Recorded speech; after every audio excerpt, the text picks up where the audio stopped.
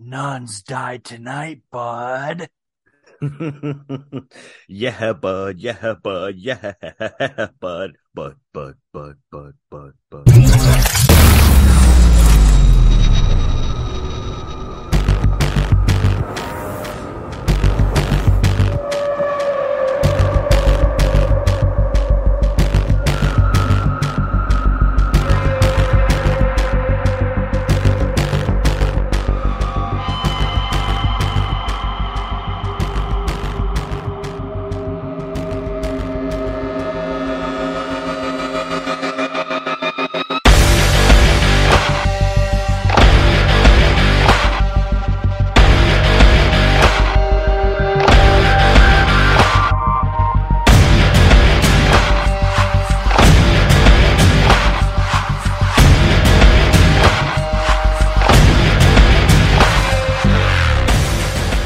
Welcome back, friends, to the Joe Blow Horror Show, where we review, rate, discuss, and break down horror movies and horror films. I am your host with the most, Boss Tuna. With me, as always, is everybody's favorite Raging Cajun, Swamp Donkey, Mystic Meddlin, Cthulhu, Rappin', Lizard Taming, Hogzilla, Beard, Oil, Enchanted, Freeman, T-Boo. Yes, I am a free man of these here United States of America. Wow, what an introduction. I have no idea what to say. That is true. All of that. You forgot the most important aspect of my autonomy and my anatomy, and that is that I am also Hogzilla. I said Hogzilla, you deaf bitch. I was so blown away by everything else you said. I'm sorry. I got do lost what I in fucking pay you to do, okay? I got lost in the praise. Excuse me. Unbelievable. It's great to be here on the Joe Blow Horror Show where we are praised and accosted. Yes. Tell me how great it is to be here. Oh, dude, I wouldn't trade this for the world. Are you kidding me? Yes. We're still in the dead of winter right now. Oh yeah. I'd rather freeze my ass off here with you than anywhere else, bud. Yeah, we are sitting here in the garage, bundled up. It's actually not that bad. I got the heaters ripping, nice and chilly outside.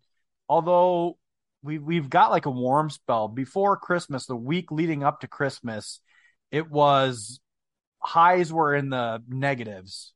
And we went up north to Minnesota, did the whole family Christmas thing, and came back down, and it rained for 2 days. It fucking rained in Iowa for 2 days. Everywhere is unseasonably warm. It's getting cold now. I mean, I think we are in like the 20s today, which really isn't that cold, but big difference. Crazy temperature swings. Welcome to the Midwest.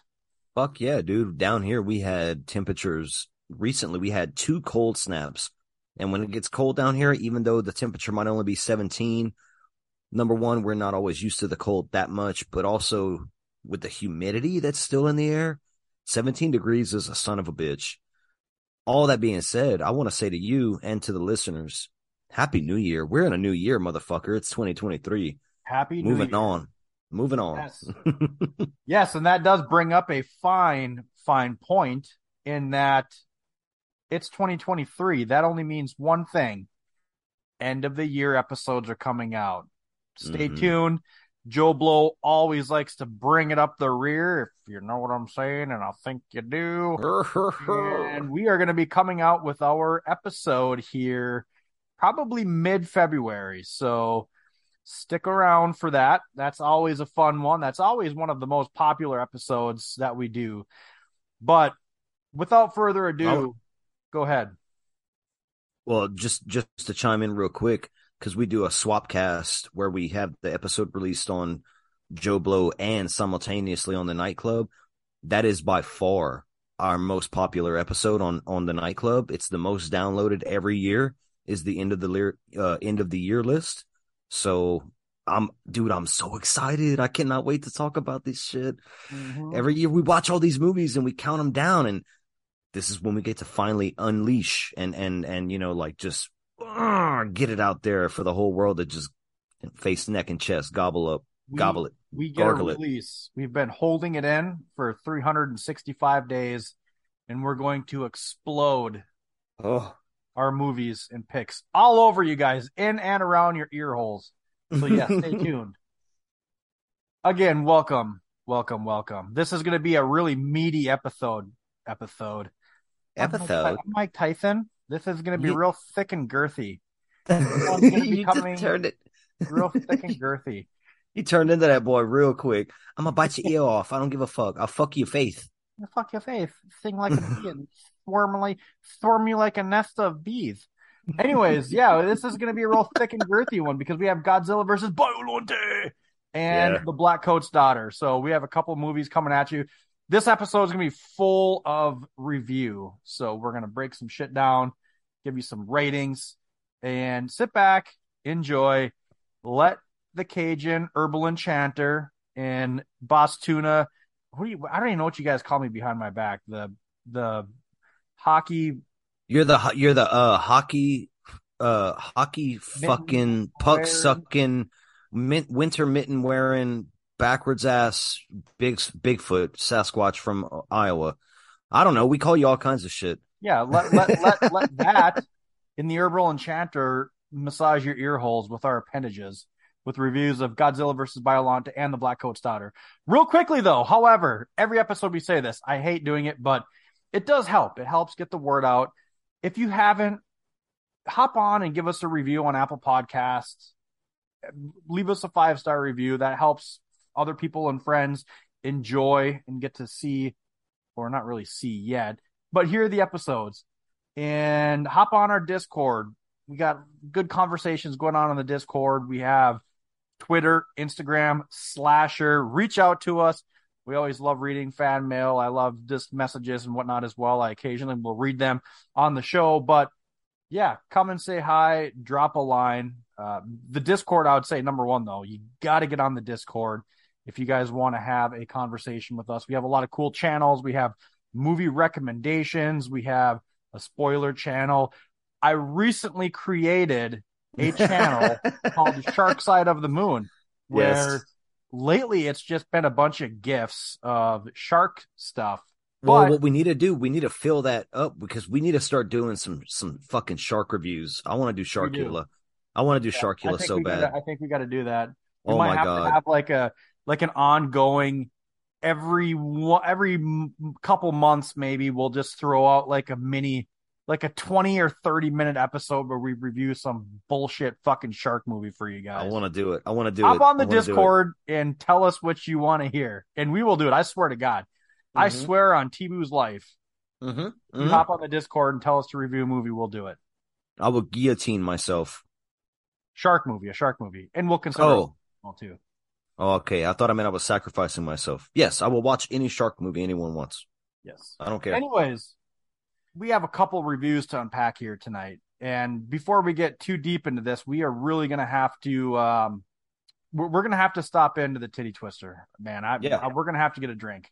So I second that. I second that motion, and it's passed by the house, which is us. Let's go. All right, pussy, come on in, pussy lovers. Here at the Titty Twister, we're slashing pussy in half. Give us an upper on our vast selection of pussy. This is a pussy blowout. All right, we got white pussy, black pussy, Spanish pussy. And it just so happens that she poured me out a no-coast nitro turtle mocha stout. Again, friends on the Discord got to see ahead of time what we were drinking tonight. And there you go. Incentive. Hop on that Discord. I'll share some nuggets with you. But yes, this is a nitro turtle mocha stout from No Coast. I've had a couple No Coast before as well too, and I'm pretty pumped. It's a nitro milk stout, rich chocolate malt, espresso, coffee, decadent, caramel, subtle sweetness. Yeah. Deliciousness. What do you got there, bud? Well, tonight I already had a Holy Roller Hazy IPA. Yes, extend that pinky. Be fancy. Be fancy on Joe Blow. It's all right. And when we're discussing films, I get Yes. the fancy beers and the pinky going. That's right. Pinky for fancy. It doesn't It doesn't rhyme. It doesn't need to do anything. It's just The you're pinky fancy is if good you. for two things. It's for lifting, Yeah. being fancy, and the other Uh-huh. thing, it might smell like some fishes. If it smells like a fish, it's a dish. We all know the rule of thumb. So tonight, I had a Holy Roller hazy IPA. I've got the trusty Andy. You can see his stripes, but you know he's clean. I've got the Andy Gator from Louisiana, a Beta Oh, I've brew. never had that before. I heard it's good. Yeah, I know. One day when money improves. Coming soon.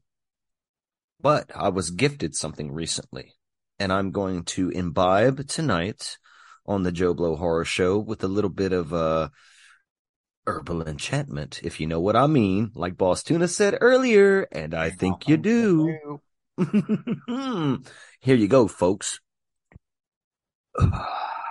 Yeah. That is called mystical enchantment right there.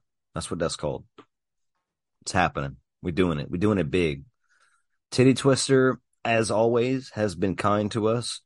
But like you said, dude, this episode's going to be so meaty, so girthy. We gotta sink our teeth into this shit before the night gets, too long in the tooth, if you know what I mean. And I think you do. For the third time, that's Thrice. Thrice Awesome band. Black Honey. Check it out. Banger. Anyway, Yeah! Also, it has been brought to my attention that you guys know I'm smoking some cigars. I don't enchant in the herbals, but I do have me some tobacco. And wacky tobacco? I've been told, no, not the wacky tobacco, but I've been told we talk a lot about the beer. We got to talk a little bit about what Boss Tuna is smoking. So I have with me a Black Market Estelle cigar, and it's an Alec Bradley, I believe it is, cigar. So we're going to dip into this, and this is what I will be. Oh, yeah. God. When it smells like fucking gym socks. Hold on, put it up to the mic so I can smell it. Oh, here you go. You smell that?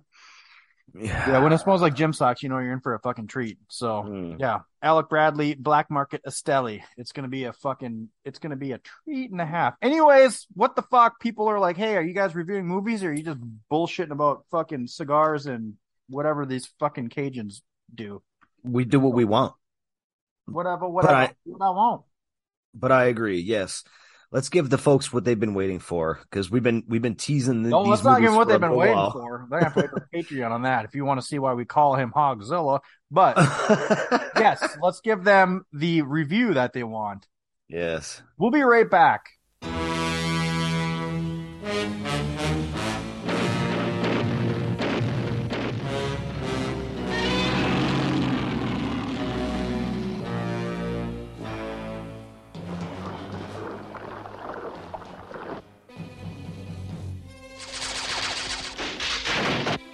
あれはただの植物ではない。ビオランテだ。植物にゴジラ細胞を融合させただけじゃない。人間の細胞まで。自己再生能力の遺伝子を持ったゴジラ細胞で永遠の命を持つ植物を作ったつもりだった。ゴジラ攻撃の指揮を取らせていただきます。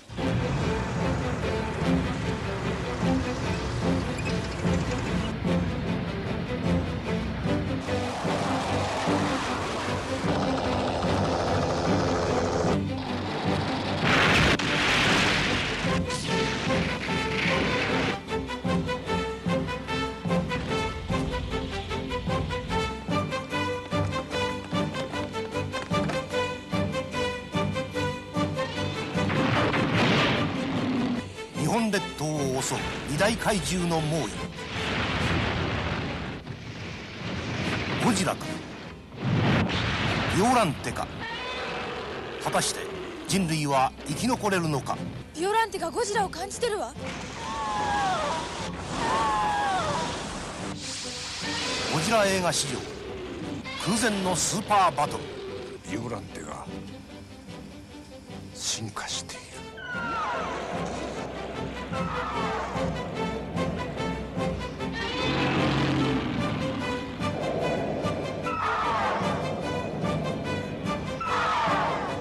ゴジラ対ビオランテ。Godzilla versus Biollante. 1989, PG, 104 minutes. What do you think this got on the B? Godzilla film. I'm gonna guess this got a 6.2 on the B. Very close, 6.5. That's a user Nice. rating. What do we think this got critic rating on Rotten Tomatoes? 74%. 71%. Again, very, very close. What about a budget? 1989. What do you Japanese as well? What do you think this got in 1989?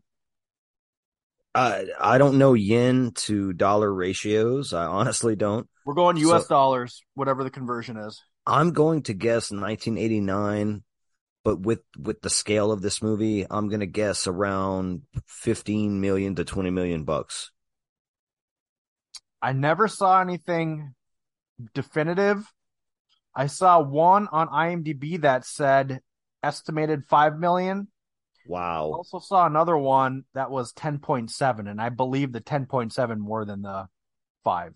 Okay. Cool then. Yeah. This is directed by Kazuki. Okay, first off, obviously I'm going to butcher a lot of these names, so, cut me some slack here, fellers, ladies and fellers. Directed by Kazuki Omari, and he's also done Godzilla versus King Ghidorah. This was written by Shinichiro Kobayashi. He also Yes. wrote Godzilla versus Space Godzilla.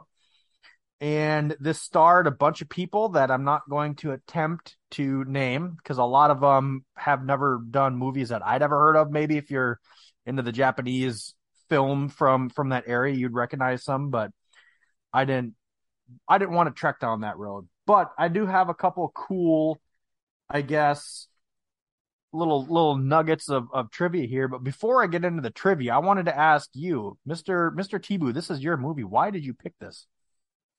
I don't know if this is something I've ever really talked about on Joe Blow. I think we've talked about it briefly on the nightclub, but I'm a huge Godzilla fan. I really did Like, not know that until recently. I will say that. And I've known you for 5 years or something now.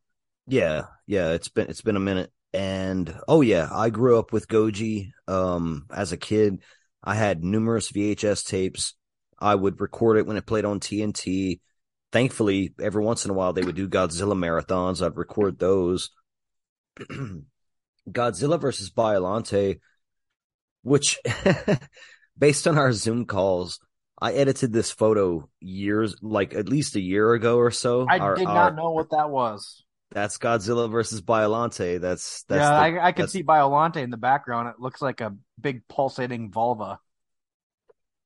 That is the beauty of this movie, unbeknownst to the childhood me, because I watched this movie as a kid a lot, and it scared me as a child, and it sucked me in. I admit I didn't understand the intricacies of the human plot elements going on when I was a kid, but it still held enough intrigue and enough action that it caught my attention. But when it comes to Godzilla, dude, I don't know what to say. Like, this just goes back for me. And picking this movie, I wanted to bring to the listeners to me what is something of substance from the Godzilla franchise that's not one of the more well-known films.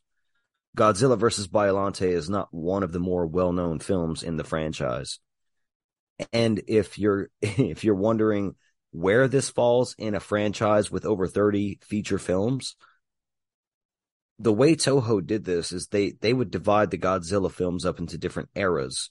The first was the Showa, the second was the Heisei, the third was the Millennium. And I'm not going to go too deep into all of that, but this is part of the Heisei era of Godzilla films, and this is the third. What's Heisei era? Can you explain that to those of us that are not? It's just the era after the Showa era. I don't know what Heisei means, to be honest with you. I'm not a super Godzilla expert that deep. I just know, a little bit of stuff. But when it comes to the Heisei era and this film, this is the third film in a certain Godzilla timeline. You've heard me rant about the Halloween timelines, I'm sure. And we don't have time tonight for me to rant about the Godzilla timeline because it's way more insane. It's way more insane. But for the sake of tonight, the film that we're covering, Godzilla versus Biollante, is the third film in one particular timeline. This timeline only consists of the original 1954 Godzilla film, the black and white classic, the 1984 release, Godzilla Returns, or known in America as Godzilla 1985, and then this film follows directly after Godzilla 1985. So Godzilla vs. Biollante is the third film in this particular timeline, which does continue past this point, by the way. This is the third film in this timeline, you said? Yes. Okay. So the only films you would have need to have seen before this one to get all the relevance was the original and then the reboot sequel, whatever you want to call it, from 1985, or Godzilla Returns, whichever title you want to adhere to. But yeah, this is the third film in that timeline. Would you tell our listeners that they need to see the previous two before they watch this one? No.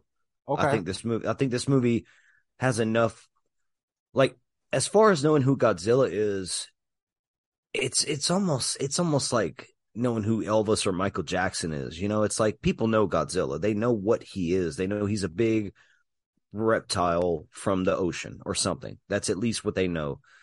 When you dive into this mythology, this lore, and depending on the timeline, again, because it changes, it just becomes more and more and more. So you don't have to see the first two films in this timeline to really enjoy this movie, I don't think.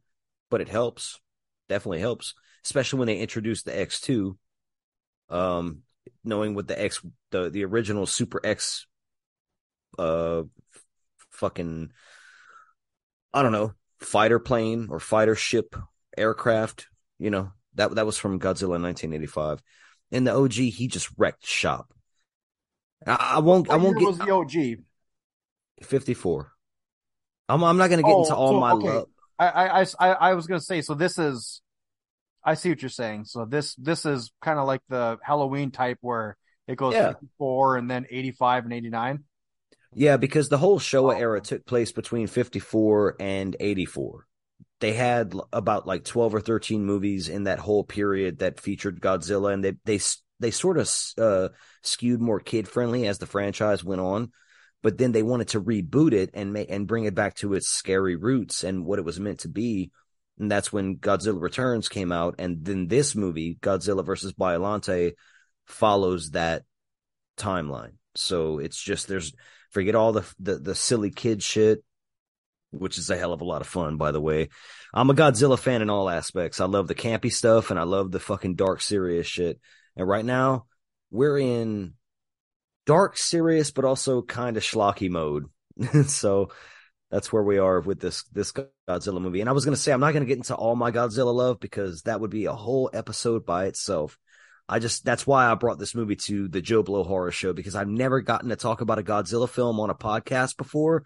So for me, this is podcast history, and I'm so fucking pumped and ready for this. All right.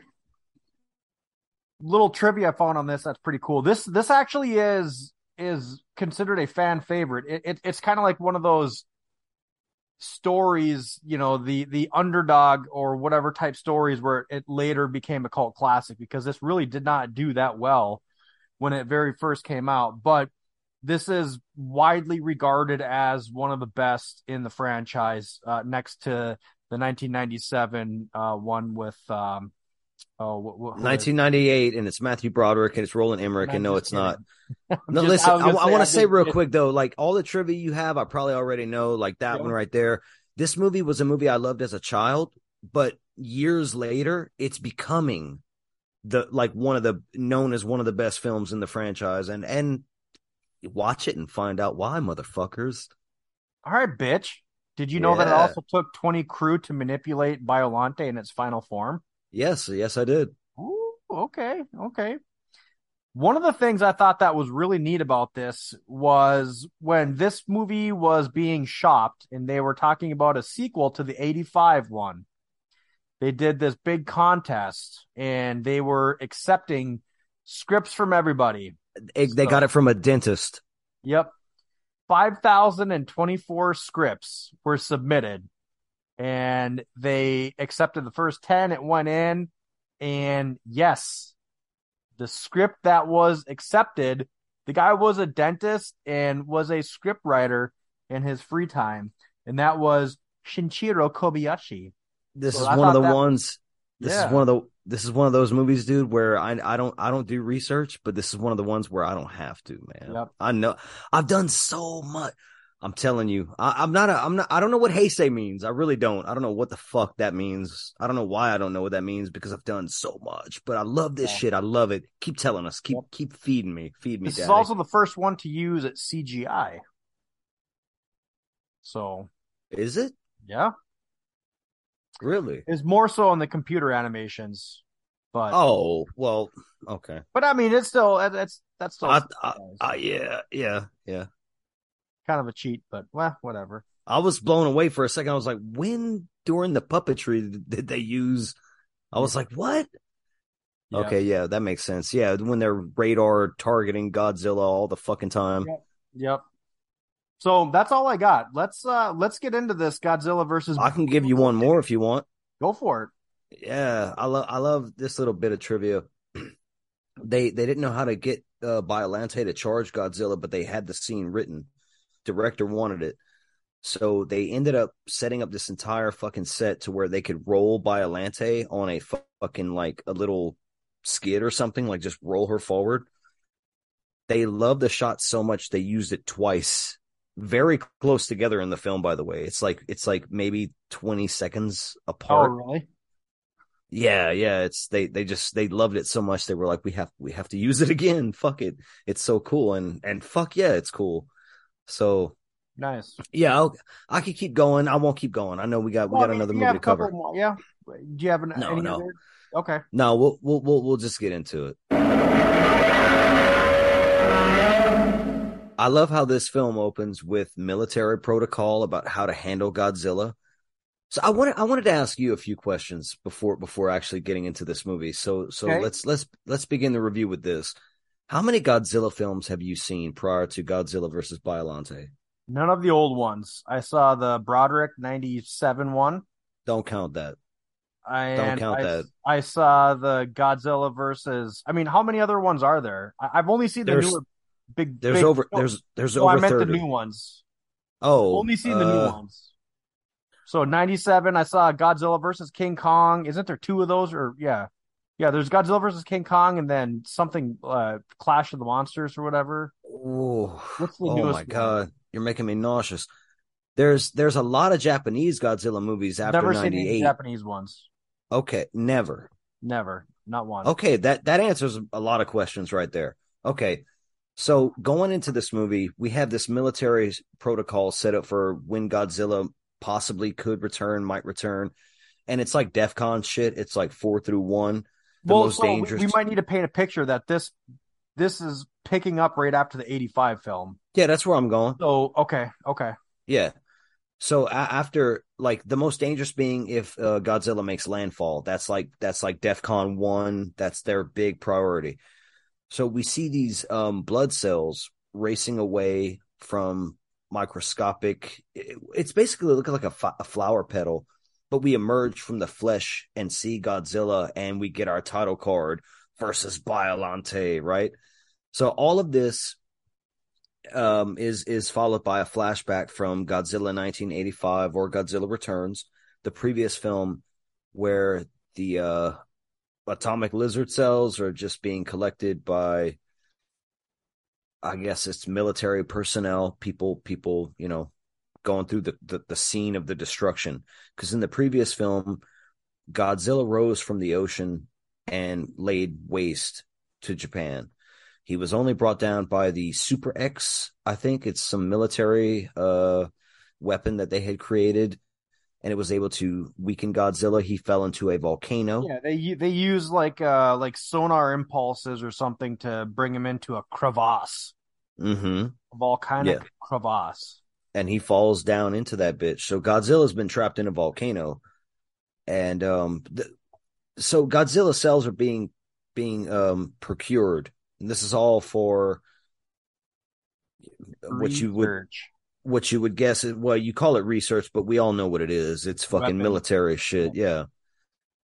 this scientist and his daughter. The scientist has been working with the military on or the government rather on these Godzilla cells. Like this is his line of expertise, but it's really his daughter that's the one that's figuring out this genetic shit. They go to a biotechnics lab that gets bombed while they're there. So the scientist, his name is Shimamari, I think. There's a G in there. Shigemaru or something. I swear it doesn't matter. They all sound the same. No, I'm just kidding. Wow. I'm a little on my element here.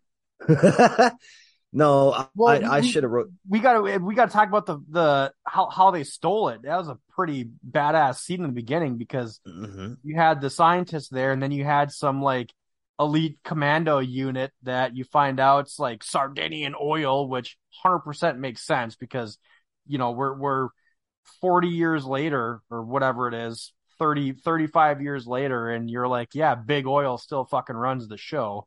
But the first thing I wrote down was the sunglass wearing like Japanese Terminator type mercenary. He's the maybe assassin. My favorite character in the movie. Oh yeah, yeah. He's part of the Sardaria, which is like Saudi Arabia. Like that's meant to be the tie-in for the screenwriters there, what that country is and all that. But this assassin basically gets the jump on the military that's there stealing the fucking. You got like the U.S. military trying to steal the Godzilla cells from the Japanese military, but then you have this, like Boss Tuna said, Sardarian assassin that shows up. He steals the fucking Godzilla cells. The whole beginning of this movie is like a military siege followed by a spy heist, like. So did you expect this from a Godzilla movie right away? I'm just asking. I expected nothing from a Godzilla movie. I'm comparing this to Matthew Broderick and King Kong beating the shit out. So that's my experience with Godzilla. Yeah, okay, cool. I'm glad I picked this movie. Well, I hope I'm glad I picked this movie because I picked it for a reason. Not just because I love it, but there's a lot of things in it that I thought Boston himself might appreciate, at least when it came to a Godzilla movie, if he wasn't so familiar. So, the facility is bombed. The biotechnics lab is bombed, and the scientist finds his daughter dead. Erica, I remember her name. I don't remember the doctor's name, unfortunately. Super Japanese name. Yeah, well, like so many folks in this film. I want to say, too, this movie does jump back and forth between multiple languages. So it's not all Japanese. I'd say it's like 60% Japanese, to be honest. There's so many other languages in this movie. It's not that, and that's not common for a Godzilla film. So yeah, when they switched from Japanese to Dutch and then to Zimbabwean, I was a little confused. Afrikaans. After this, we meet Miki, who is a psychic girl at the Japanese Psionics Institute or Exploration Center, whatever it's called. She's basically, so now we're also getting psychic activity introduced into this storyline. And this is 5 years, by the way, after Erica's death. So we're meeting this new character, and she's trying to talk to the roses that the doctor has grown from the cells of his daughter. Okay? So her cells live on through this rose plant that he has, and he has this psychic girl trying to communicate with the flower so he could speak to his daughter. It's some pretty dark shit, I would say, like at this point. Well, so isn't he trying to get the cells of Godzilla to have his daughter? I mean, he wants his daughter's soul to live on. And isn't he tasked? That happens later. Okay, isn't he tasked with like creating some kind of like Godzilla farm field or some shit?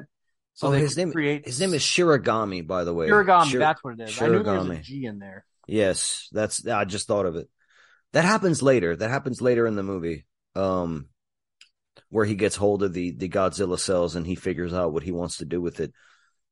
basically, and it's not to overcomplicate things. It's just to really get us through this. The volcano where Godzilla's trapped starts to have activity occur, and so the government's watching it closely. It turns out years later, there's this Godzilla, you know, what would you call that? Like a tactical team set in place in case he comes back. I But just it's been remember so like the fucking Star Trek Enterprise X2 fucking badass little machinery thing. But yeah, they're like a there's a lot of things going Godzilla, on there. Yeah. Because that's the military's response is to build the Super X2, an advanced replacement for the weapon that they had in 1985. But you also have their Godzilla response force, which is now dwindled that's the main to thing. Gondo. They're trying to come up with a weapon in case he ever does wake up, and they're trying to get Shiragami to come and help them foresee that. That's where we end up, is where the government basically gets these Godzilla cells from this company. And there are these other characters, by the way, that we're kind of skipping over this. Kirishima, he's another character in this film that is dating the daughter of the plot. There's a thick plot to this movie. Yeah. Okay. When you sit down and watch it, there's a thick plot to this movie, and to not get too buried into that part of it, because we'd spend all night really describing the intricacies of the plot, which I think is for a movie like this, and seeing it as an adult, which I probably saw this for the last time about 10 years ago ish. Before for this recording? Yes, before for this review. So back then, though, I picked up on like, wow, this is more than I thought it was as a kid. This plot is, and Godzilla movies do have plots like this, by the way. It's not like this is the first one to have a very intricate plot when it comes to the human element of it, but this is one of the better written ones and better acted out. You have like espionage action, you have military action, you have these different companies and organizations and governments all fighting over these Godzilla cells and trying to assassinate one another. And there's like fucking bribery and ransom and shit going on. So it's, I don't know. I would love to see the Russo brothers remake Godzilla versus Biollante. I feel like they would do a great job. Eventually, though, excuse me, that's that Andy-Gator coming up. Shiragami does agree to join the Japanese government and their efforts to create a new anti-nuclear bacteria. Their whole theory is that Godzilla runs off of nuclear energy. So if we create this bacteria, it will, deplete him from the inside out if we can somehow inject him with it or get it on him, whatever they want to do. And we see what they want to do later. But dude, I wanted to ask you about the scene where we do visit the Psionics Center, and all of the kids, all the little children there, these psychic kids, have been having the same dream night after night. And the build up to this moment where all the kids are drawing like fervently, and then the teacher comes in and she's like, okay, so are y'all done? Show me what y'all dreamed of last night. And all the kids hold up their Godzilla fucking drawings, and the Godzilla theme hits. That moment, from when I was a kid to this fucking day, that moment gives me chills. Yeah. And it's a 10 out of 10. I love that moment. Cool. Pretty cool for sure. How about introducing again? I'm trying to fill you out right now because I know I'm rambling. I thought this would happen. I'm sorry, but you got again espionage, military, the government's fighting, the fucking like back and forth in the story, the characters too. I mean, everyone in this movie to me is a character, and I remember them. From the head honcho of the fucking foundation that's got the Godzilla cells down to fucking Gondo, the guy that's fucking lackluster with his job, but then once he has a purpose, he's fucking back in it, to the psychic girl, Miki. Everyone in this movie I really enjoy, and all the aspects of the plot leading up to when Godzilla finally comes back and this movie switches gears, like. But not really. It keeps going with all the other stuff. This was a lot more difficult to follow than I expected, because I just expected some cheap fucking dude in a rubber suit and some Swiss cheese plot, and I was like, holy fuck, there's some depth to this. And for 1989, you could tell it was done well. It was acted well. The puppetry and all that type of stuff. I was pretty impressed with that. It just had a lot going on. Like this really does, and that's why I asked you earlier on if you would tell. I would say it's not necessary to see the previous two, but it'd be very beneficial to get some backstory. Yes, but for what's going on, the plot in this movie has nothing to do with the other two movies. You're These right. characters, It doesn't, yeah. but it ties some stuff together with like the lore of Godzilla. But yeah, this is so rich with story that in itself it works. But yeah, I think that just like if you were, I mean, low hanging fruit, we'll just use the Halloween franchise. Do you need to see the previous ones? No. I mean, they're going to be good movies anyways, but you get a little backstory and plot as far as what's going on. So, but yeah, some of the characters kind of blend in. I will say I'm gonna fight you a little bit on that. The ones I mainly remember are the sunglass wearing at night, like Terminator type, long haired assassin. He was great. The main colonel or whatever of the military was great. And then you've got the Shigemaru scientist was Yeah, dude, the doctor. Yeah, I agree with those. It's probably because I've seen this movie multiple times that I remember the characters more and more, and they kind of just age with me, to a degree.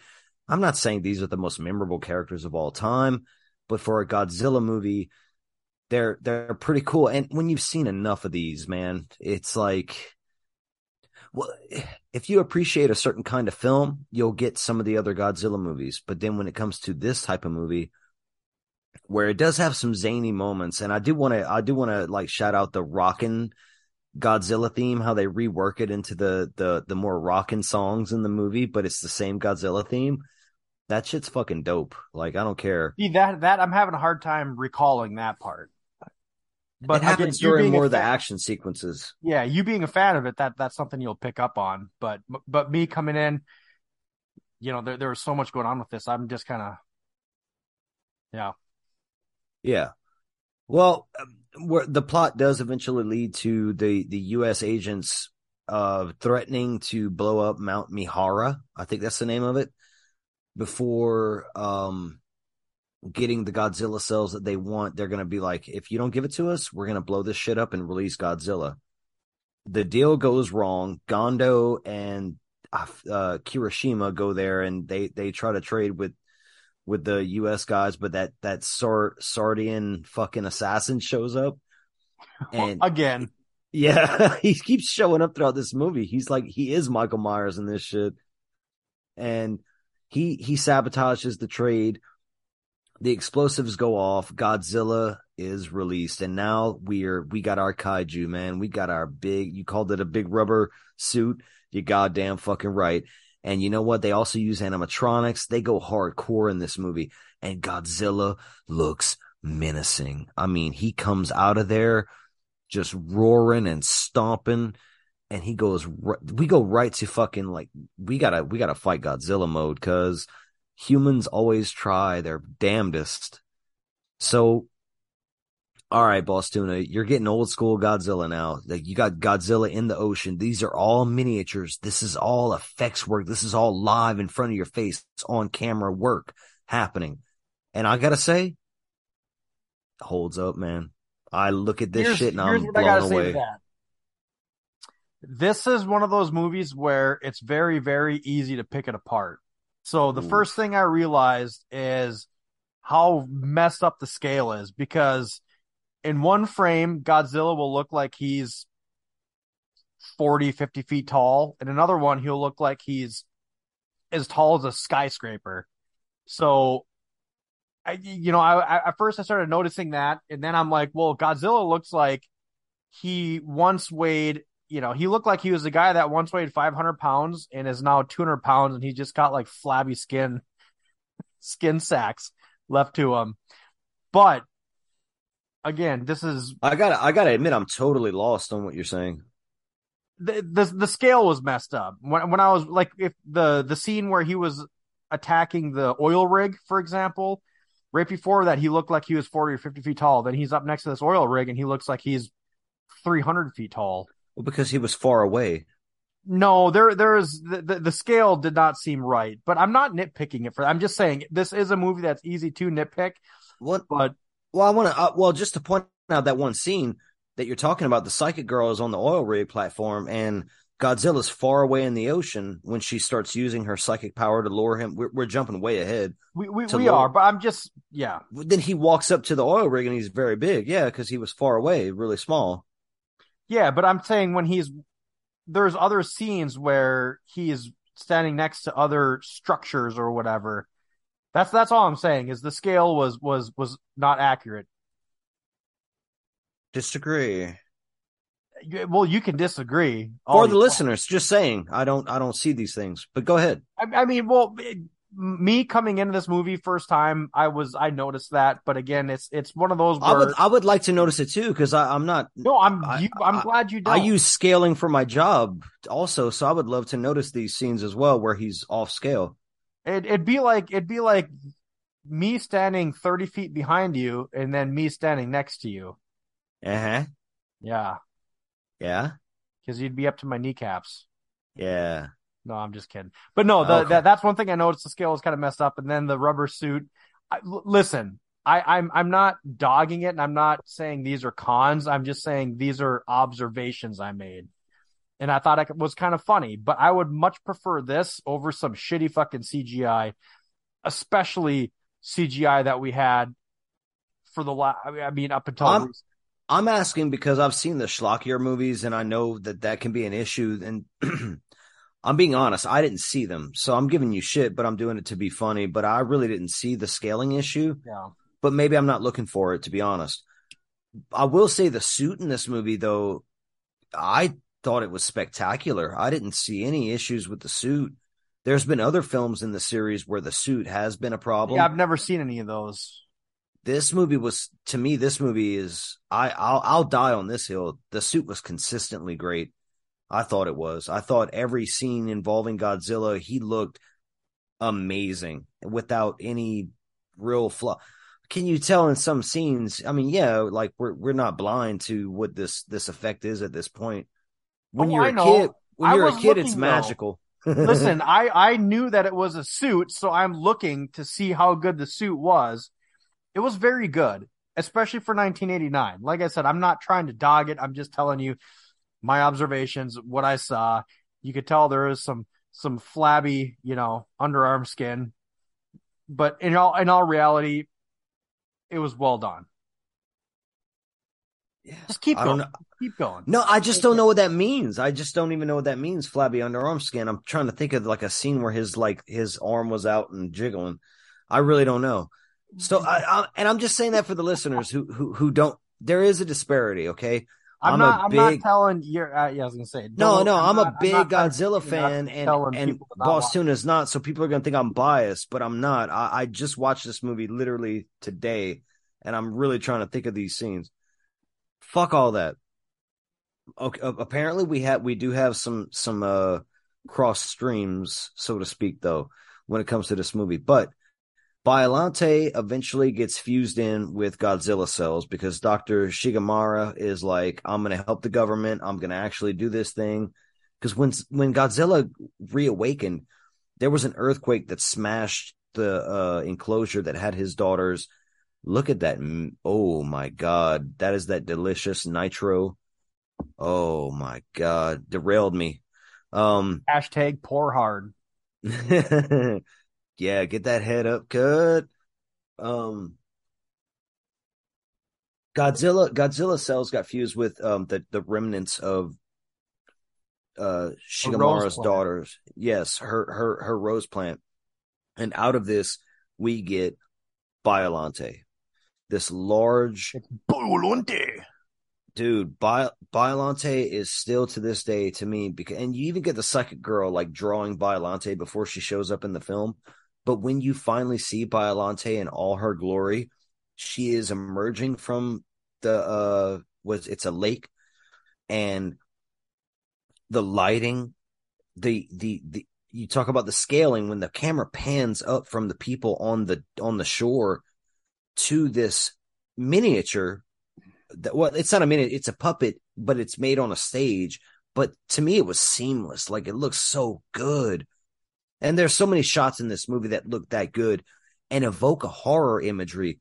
But also with this movie, there's a slight, like, little, not romance, but like there's a softness to the final like the bad, quote unquote bad creature in this movie. Biollante is not a bad creature, but it's Godzilla's you don't enemy. know that at first though, because even I think Shigemaru makes the comment that he thinks the Godzilla cells are taking over, and that it is kind of bad.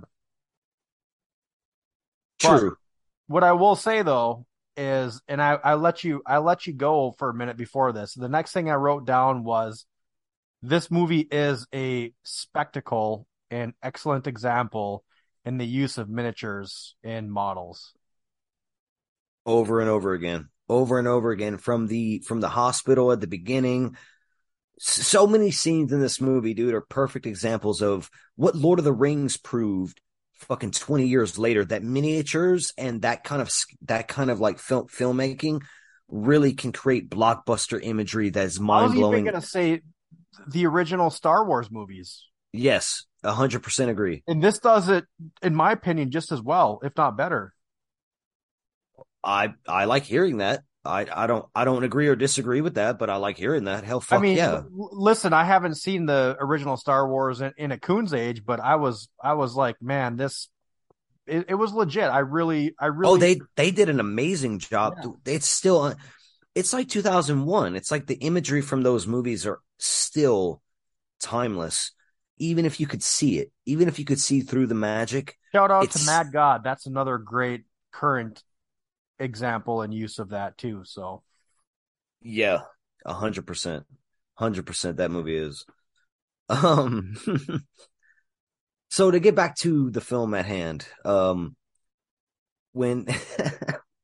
Biollante emerges, I just had my first sip of that fucking beer. Holy fuck! You had a beergasm, cuz?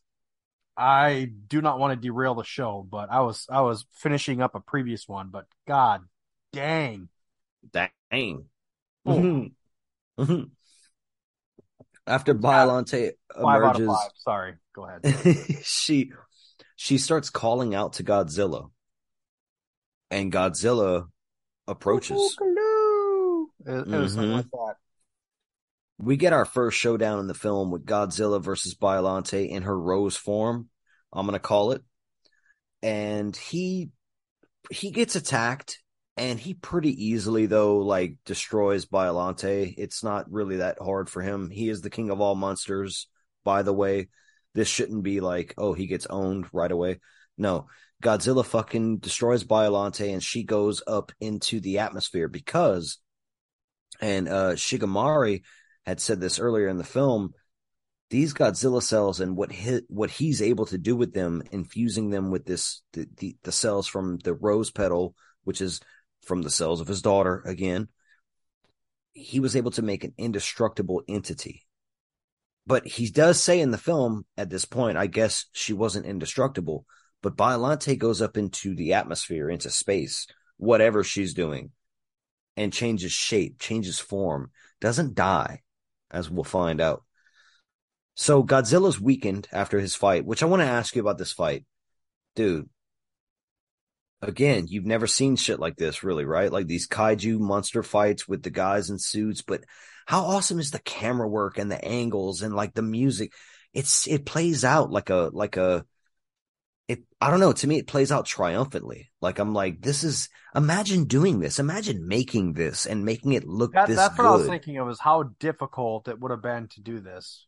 Dude, come on. Painstakingly monotony difficult with. But then making it look this good. Like, if you saw this on the big screen, you'd be like, holy shit. I mean, in 1989, this had to have had, especially coming from Japan, too. I mean, let's face it. The U.S. has always been at the forefront for just filmmaking in general, as far as effects go. And Mm, just scale of what they can accomplish with quality, yeah. and it's just impressive that this was what it was in 1989. Yeah, and knowing that this fight turns out the way it does, and what happens next, where the government's like, okay, Godzilla's weak. We attacked him with our X2, which the X2, by the way, in this movie does show off some impressive shit. It opens up and has this what they call Like the a mirror, reflective mirror, yeah. yeah, the mirror fire or fire mirror, Well, and it's whatever. funny because like that, they were like, "Oh, this is our fucking ace in the hole kind of thing," but it does nothing to Godzilla. It's supposed to reflect his radiation. Well, it You know, does. It does reflect it, and for a while it works, and it's hitting Godzilla. And they said in the film that his atomic breath reflected at him through this fire mirror, this synthetic diamond that they've crafted for this ship, will reflect his blast towards him tenfold. So 10 times stronger than what he's shooting is hitting him back, and it doesn't do anything. In fact, Godzilla's breath after a while starts to destroy the top of humanity's technology because Godzilla is a motherfucking goddamn cosmic entity, bitches. Okay? You want to really get there? Because we're going there. Eventually, it's coming. This movie has Lovecraftian elements. I'm just saying. Biollante's tentacle fucking vines. You know what I mean? Human beings messing with fucking shit they shouldn't, like genetic manipulation. Who knows? Lovecraftian. That's all I'm saying.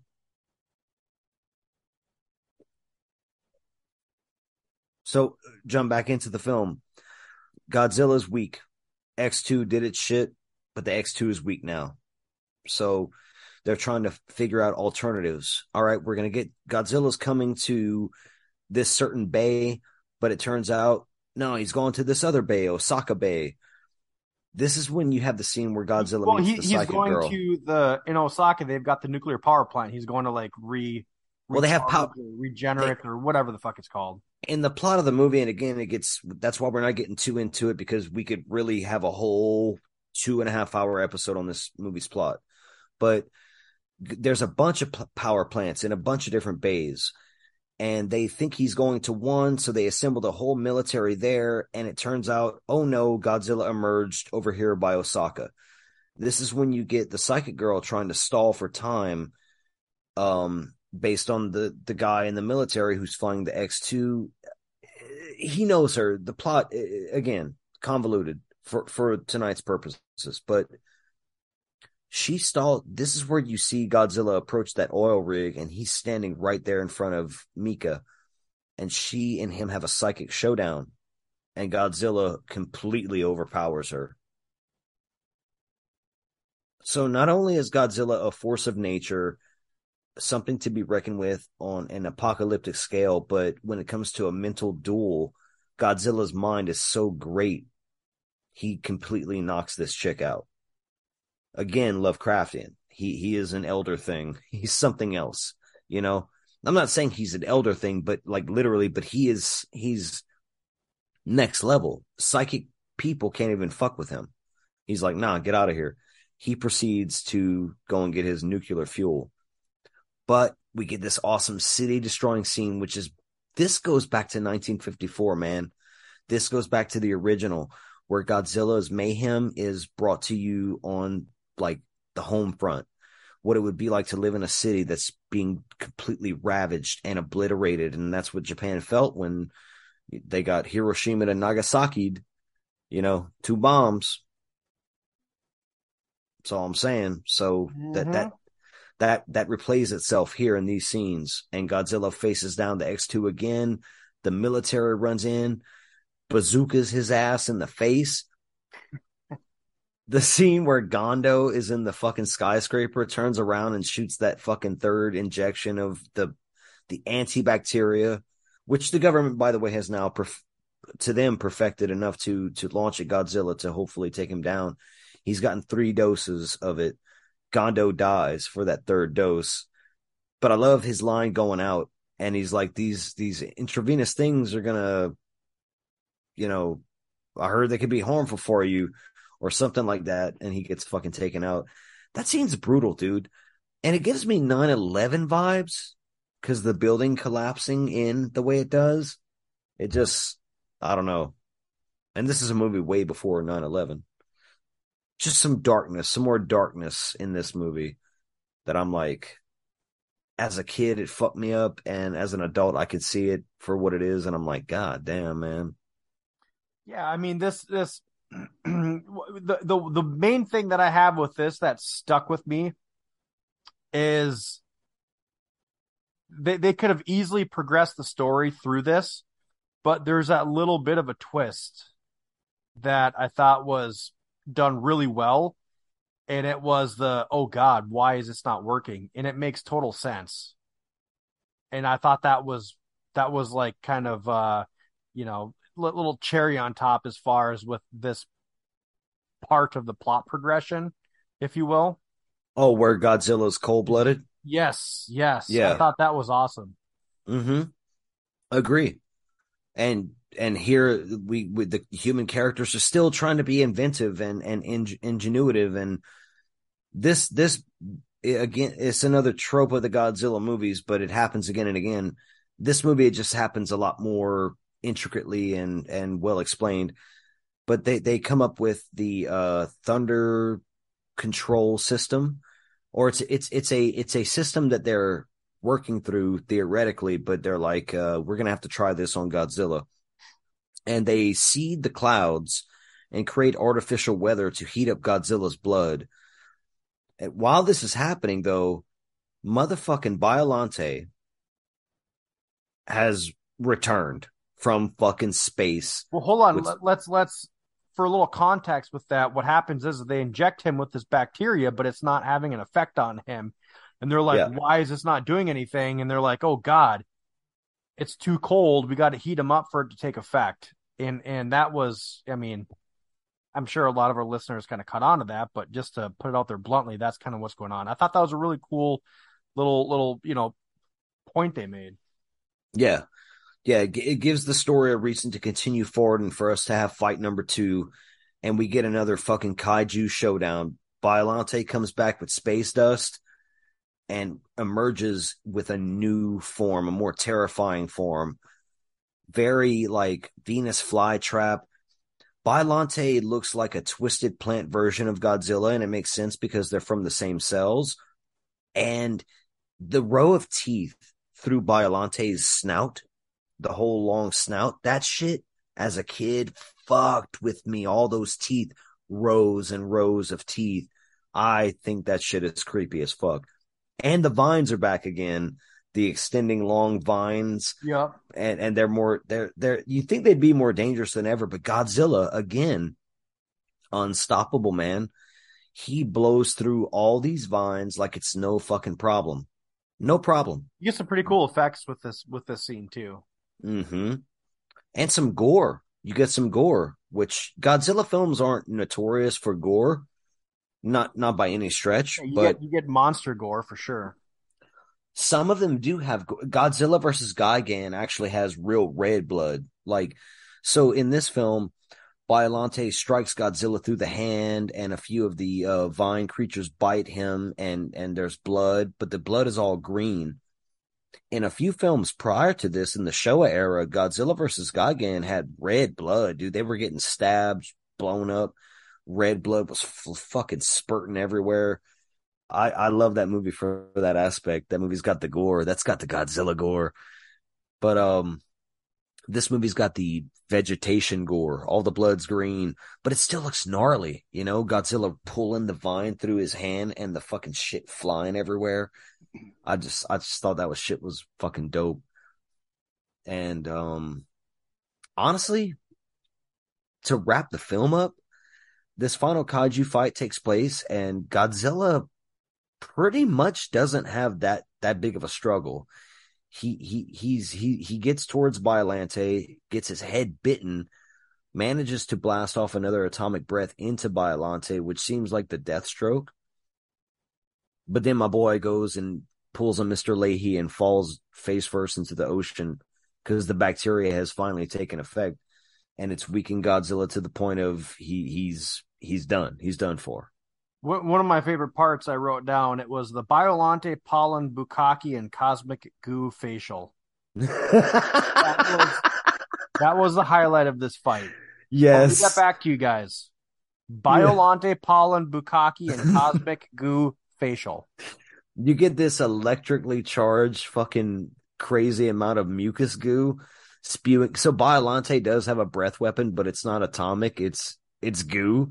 And Shuttle the Pod would appreciate this. You get the goo action in this fucking movie, dude, and it's like electric cosmic goo. Yeah, you nailed that shit. I love that. This movie does end on a touching note, though.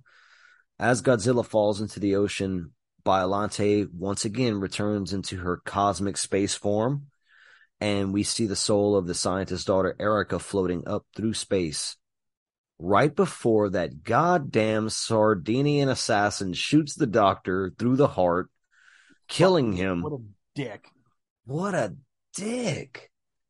And then the movie ends with that other scientist and the daughter, or the OG girl, whatever, being all happy about whatever. And Godzilla's walking off into the ocean. So Godzilla lives. Godzilla lives. There you go. And that's Godzilla versus Biollante, motherfuckers. So if I do have a little bit of an issue with the way this ended, because I feel like the script on this, there were parts of this script where after I read the little information or trivia deal where it was written by a fucking dentist, it made sense. I feel like that line at the end was not needed because, it was like a heartfelt ending, and I feel like it didn't really fit the tone of the film up to that point, but it didn't. It was, they said Godzilla and Biollante aren't monsters. It's the unscrupulous scientists who create them who are the real monsters. Like, I feel like you could have left that out and it would have been those things that. I thought you meant the couple lines at the end where the guy and the girl are talking. Yes, that too. But this is like one of those that should be implied where maybe the average viewer wouldn't have seen it, but your cinephiles and fans would have like thematically put it together where it was like too on the nose and it was just kind of cheesy. And you do get that heartfelt deal because, the scientist does die, which kind of sucks, but it was a good part of the ending. But I just thought it was a little bit silly, with, the doctor and the daughter and the pollen and that shitty fucking CGI part at the end. I would have had that not come out, but I can see where they wanted to, kind of tie together with that happy type of ending. If yeah. Well, I like the C. I didn't know that was CGI, honestly. But cool. It looked good to me, but I don't mind that part. I thought you were talking about the romantic couple ending. I don't mind the line, but that's included in there. But that was what I saw first. But I do get your point about that line. You don't need to have it. It is implied throughout the entire movie. So to spell it out on the nose the way they did at the end, I could see having an issue with it. I don't, but I get it. I get it. Right. It doesn't need to be there. It don't need to. It's already, the movie already says it for them. Like we get it. It's a Frankenstein story to a degree. So we get it. I mean, yeah. Telegraphed. Final thoughts and ratings on Godzilla versus Biollante. Yeah, so I'll go first here and give you the floor at the end, since this is your movie and you'll carry us home. So this is Boss Tuna's very first entry into the real Godzilla moviedom. Again, the only ones I've seen are the big blockbuster ones, which I do like. I mean, we tease and give some shit to the Matthew Broderick one, but I like that one. It was, I saw that when I was a kid. Not really a kid. I was a teenager by then, but I saw it. I liked it. It was cool. The other ones, for what they are, big budget, blockbuster type movies, they're fun. It's fun to go back to the roots to kind of see what they were and what they are meant to be. And I did enjoy this one for what it was.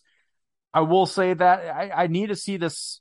I will watch this again for sure, but there was a lot going on. I had no idea what I was getting into and how deep this movie got with characters and plot development, and there was a lot going on. This was only a 104-minute movie, and they packed a lot of information in it.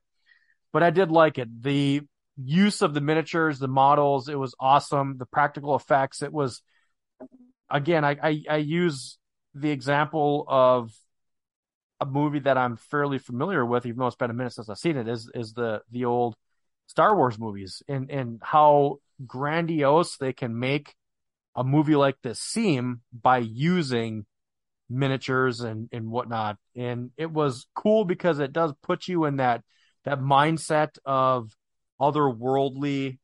I did like it. I'm gonna stop rambling. I gave this a 7 out of 10. This was this was a fun flick. I'm glad I watched it. It had a lot going on with the plots, but yeah, Boss Tuna liked it. I love hearing that, man. I'm glad you gave it a 7 out of 10. That's, to me, that's love. That's love right there. So I'm glad for that. I'm glad you saw enough in it that you appreciated and enjoyed that you came in. I was hoping for that. Like, honestly, bringing this to the listeners to the show, I didn't want this to fall flat. So I'm glad it didn't. For me, this movie has problems. It's got pacing issues. It's got a convoluted plot issue. It's got an ending that doesn't really match the tone of the film. I agree. Both endings, whether it's the doctor whose line I could take or leave, or whether it's the happy couple at the end that made no sense to me why they're so happy after all this shit. What this movie does have is a tie-in back to the original and the reboot, which Boss Tuna mentioned earlier, and I will defer to it. You should see them, the 54 version and the 85 reboot before this movie, but you don't have to. You can watch this movie by itself and get something out of it. There's so much here. You said it all, dude, like with the miniatures and everything else. But for me, this goes back to what scared me as a kid. This goes back to what got me into horror movies. I was into Godzilla before horror. So that's how far back this kind of shit goes. This movie did come out the year I was born. I didn't see it that year, but just saying, like, it was right there when I was getting into all of it. I'm going to have a different scale for this movie. If we're going to talk a movie that has the problems this movie has, I would give this like a 8.5 to a 9. On a Godzilla scale, this is a 10 out of 10. This movie's a 10 for a Godzilla movie. All right. There's a few 10s in the Godzilla franchise, and this is one of them. I've rewatched these movies for my whole life, and this is one of the ones that I keep going back to time and again, from the imagery that it displays, the feelings that I get seeing it. And yes, it goes back to being a kid. I love it. I love this, man. And I'm happy that you enjoyed it too. I'm glad we got to talk about it as briefly as we did, because if I ever go full Godzilla, dude, one of the things that I kept thinking about when I was watching this was how much I wish I could have seen this as a kid, because this would be one that would have a big impact on me, because I would just be blown away watching this as a kid, just with how grandiose it was in scale. As far and as what's awesome is seeing it as an adult and knowing that, like, somewhat of how the sausage is made. It's cool seeing this and knowing what went into it now and looking at it from that perspective, but still being magically transported to the realm of I can see it, like how they're trying to present it. I can be in this world, like it's like you said, otherworldly. This is an otherworldly type of event, and when they can master puppetry and miniatures and the camera work that goes into all that as well, like there's an art to all of the camera work as well. It's a hodgepodge of perfection, man. Oh, yeah. I love it. I love it so much. Is your official rating an 8.5 then? For a regular movie, yes. Yeah. For a Godzilla movie, it's a 10. So I'll all right. Well, I'll put down 8.5, but yeah, As far as Godzilla goes, you think this is cream of the crop, huh? It's up there. It's right up there with a few others. Yeah, it's one of my favorite Godzilla films. As an official movie, yeah, like I'd be like 8.5. But because I know the problems that are in there, and I see them now, and it doesn't need to be an hour 40 whatever minutes. It could be tighter, but it's still for and for a fan of kaiju movies. I mean, yeah, people who already know what I'm saying know what this movie is. Yeah. Yeah. No, I mean, I was a little bit taking that into credit when I rated it too, because I hate doing it with having different scales, but that 7 is along the lines of what a movie like this should be rated on. So I would probably be a little bit lower in the grand scheme of things, but I mean, I did like this.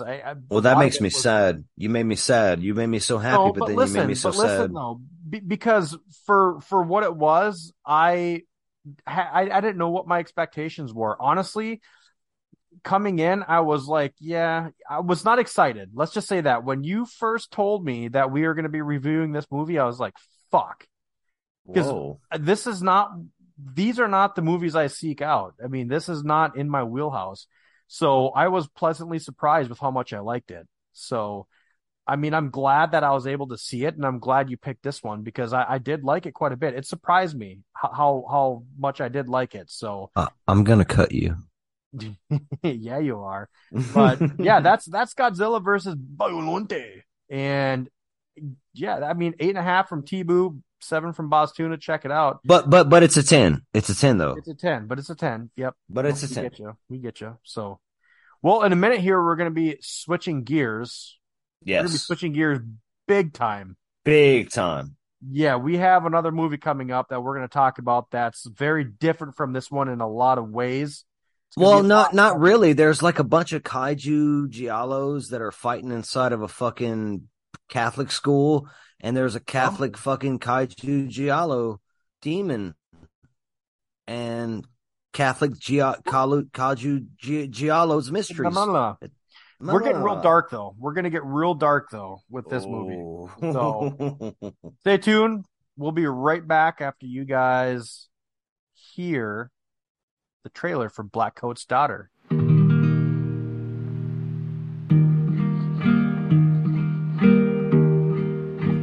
When you meet these people, do you say that she was murdered? Do you say that they had to do a blood test to see if her head matched the body?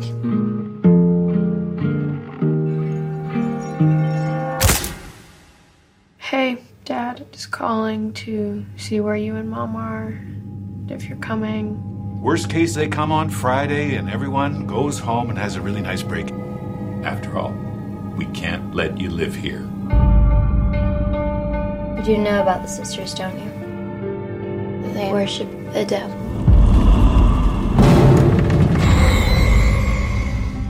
Catherine, is there something wrong? Why are you doing this? Do you believe in God, Joan? Ever tried to look for him? I look for him in the unlikely things that happen. Little coincidences. Diddle, diddle, Blackcoat's daughter, what was in the holy water? Gone to bed on unclean bed, the angels they forgot her.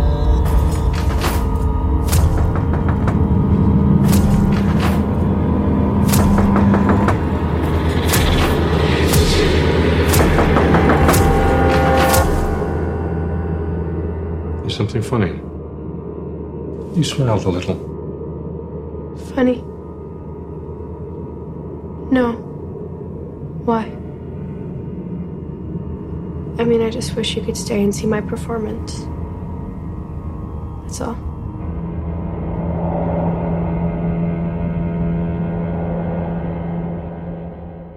Blackcoat's Daughter, chosen by Bostuna. This had been on my list for a long time. I had never seen it. I am aware of it. I actually owned it on Blu-ray, and I ripped the cellophane off to watch it this morning for the first time ever.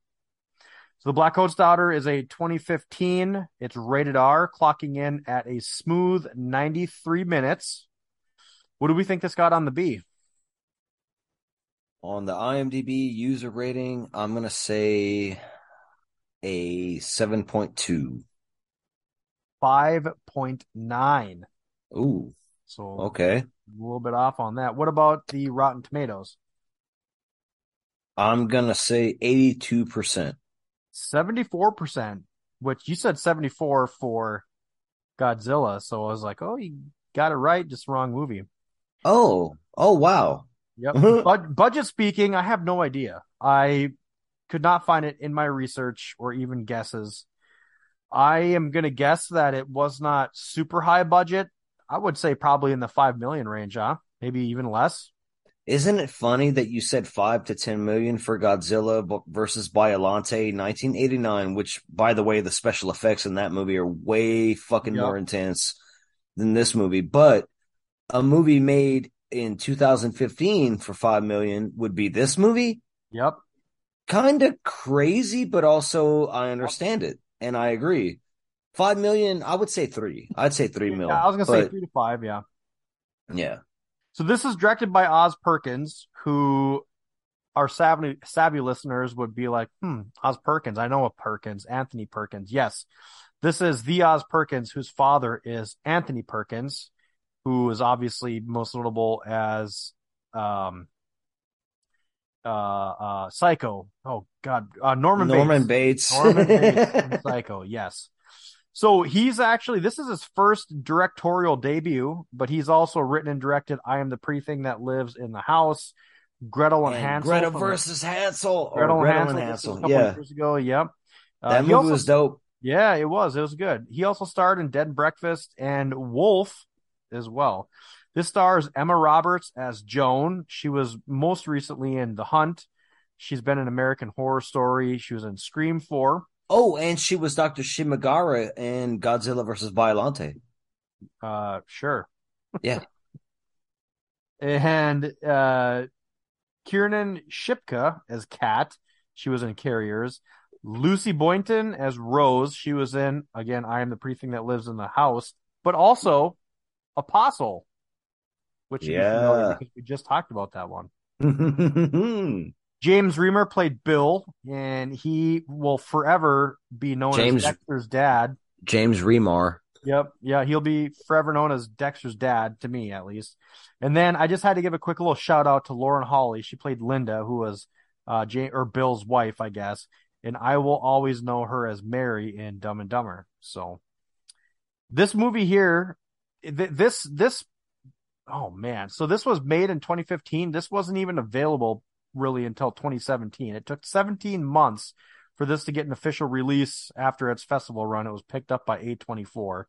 This also is probably known just as much as its alternate title, February. And Mike Flanagan, who's one of my favorites, this is supposedly his favorite horror film. So, or favorite movie, I should say. Whoa, really? Yeah, dude. So, Tibu, let me ask you, Blackcoat's Daughter. Have you seen this before? No, first time watch. Okay. Were you familiar with it? Have you heard about it? No, all I knew was that it was Oz Perkins' first film. That's it. Okay. So you didn't know anything what it was about or anything? Nothing. Zero. Went into this 100% blind, went into this movie. Nice. I love it. I will say that I had heard about it. I didn't know much about let's just get into it. And I've got a little piece of information I'll share when we get to that point. But Blackcoat's Daughter, dude, let's fucking get into this. Let's unpack this. There's a lot to unpack. Yeah. This movie has basically 3 different plot lines going on, and you don't know this at first. This movie opens with, I guess, sort of a dream sequence, but it's hard to tell. It's hard to really tell at first what you're seeing. But basically, the movie takes place in the middle of winter, and all of these kids at the Brantford Academy, which is a Catholic school for girls, they're going on break, and all their parents were supposed to come and get them. Well, during all of this, there's Kat, who is a younger student, and Rose, who is a senior. They're left there alone by their parents. Well, and they're not left there alone. So they must be going on some kind of winter break, because the movie alternate title is called February. And there must be some kind of break in February. And the parents are supposed to come pick them up. See, I didn't know that part, so I didn't know it was February, to be honest. Yep. So the parents are supposed to come pick them up. So you find out that Rose, the older one, purposely told her parents they had to come pick her up on Friday. Mm-hmm. And the Kat, the younger one, her parents were supposed to pick her up, but they never came. Right. And so the headmaster, Mr. Gordon, is trying to comfort both of them. And he's like, y'all can stay here until Friday when Rose's parents are supposed to get here. I'm sure, Kat, your parents will get here.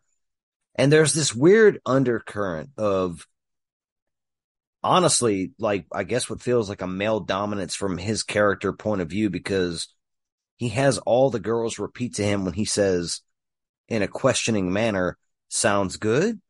All the girls in the school are supposed to say "sounds good," and it sounds condescending to me.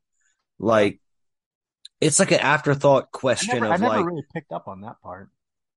It's the vibe it gave me, is like, this is how it's gonna go. I'm the man. I'm telling you how it's gonna go. Sounds good. It's like it's sarcastic, almost like, or like, I'm saying it sounds good, so you agree, you better, and they do. So that's kind of the vibe I got from the headmaster guy there. And let me paint the picture too. This movie, within the first 2 minutes, what type of movie it is. It's dark, it's brooding, it's melancholy. There's nothing about this movie that is bright or sunshine or happy. There's no levity. And I kind of got that as well too. In the first couple minutes, I knew that there was going to be zero comedy, zero comedic relief. It was just going to be heavy, melodramatic.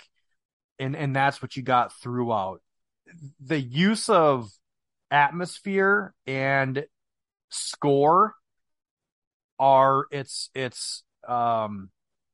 I would say are its strength. This movie's foundation is built upon that impending slow burn type doom and impending atmosphere. It's set in winter, which just compounds that, and it just makes you feel kind of yucky, I guess, throughout this whole movie. Like you even though I went in blind, and I want you to chime in here in a second as well too, I just felt that this was just going to be a very, very heavy movie. What vibes were you getting right away? Right away, I agree. I felt the ominous, the foreboding, the dark, the soundtrack again, and it throughout the film. I agree. It adds to that layer of what this film is trying to present. And at the very beginning, though, I didn't have any glance of comedic anything. I had, honestly, like, for the first 15 to 20 minutes, I was confused by the plot of this movie. I didn't know what was happening yet. But I think that's intentional as the story goes.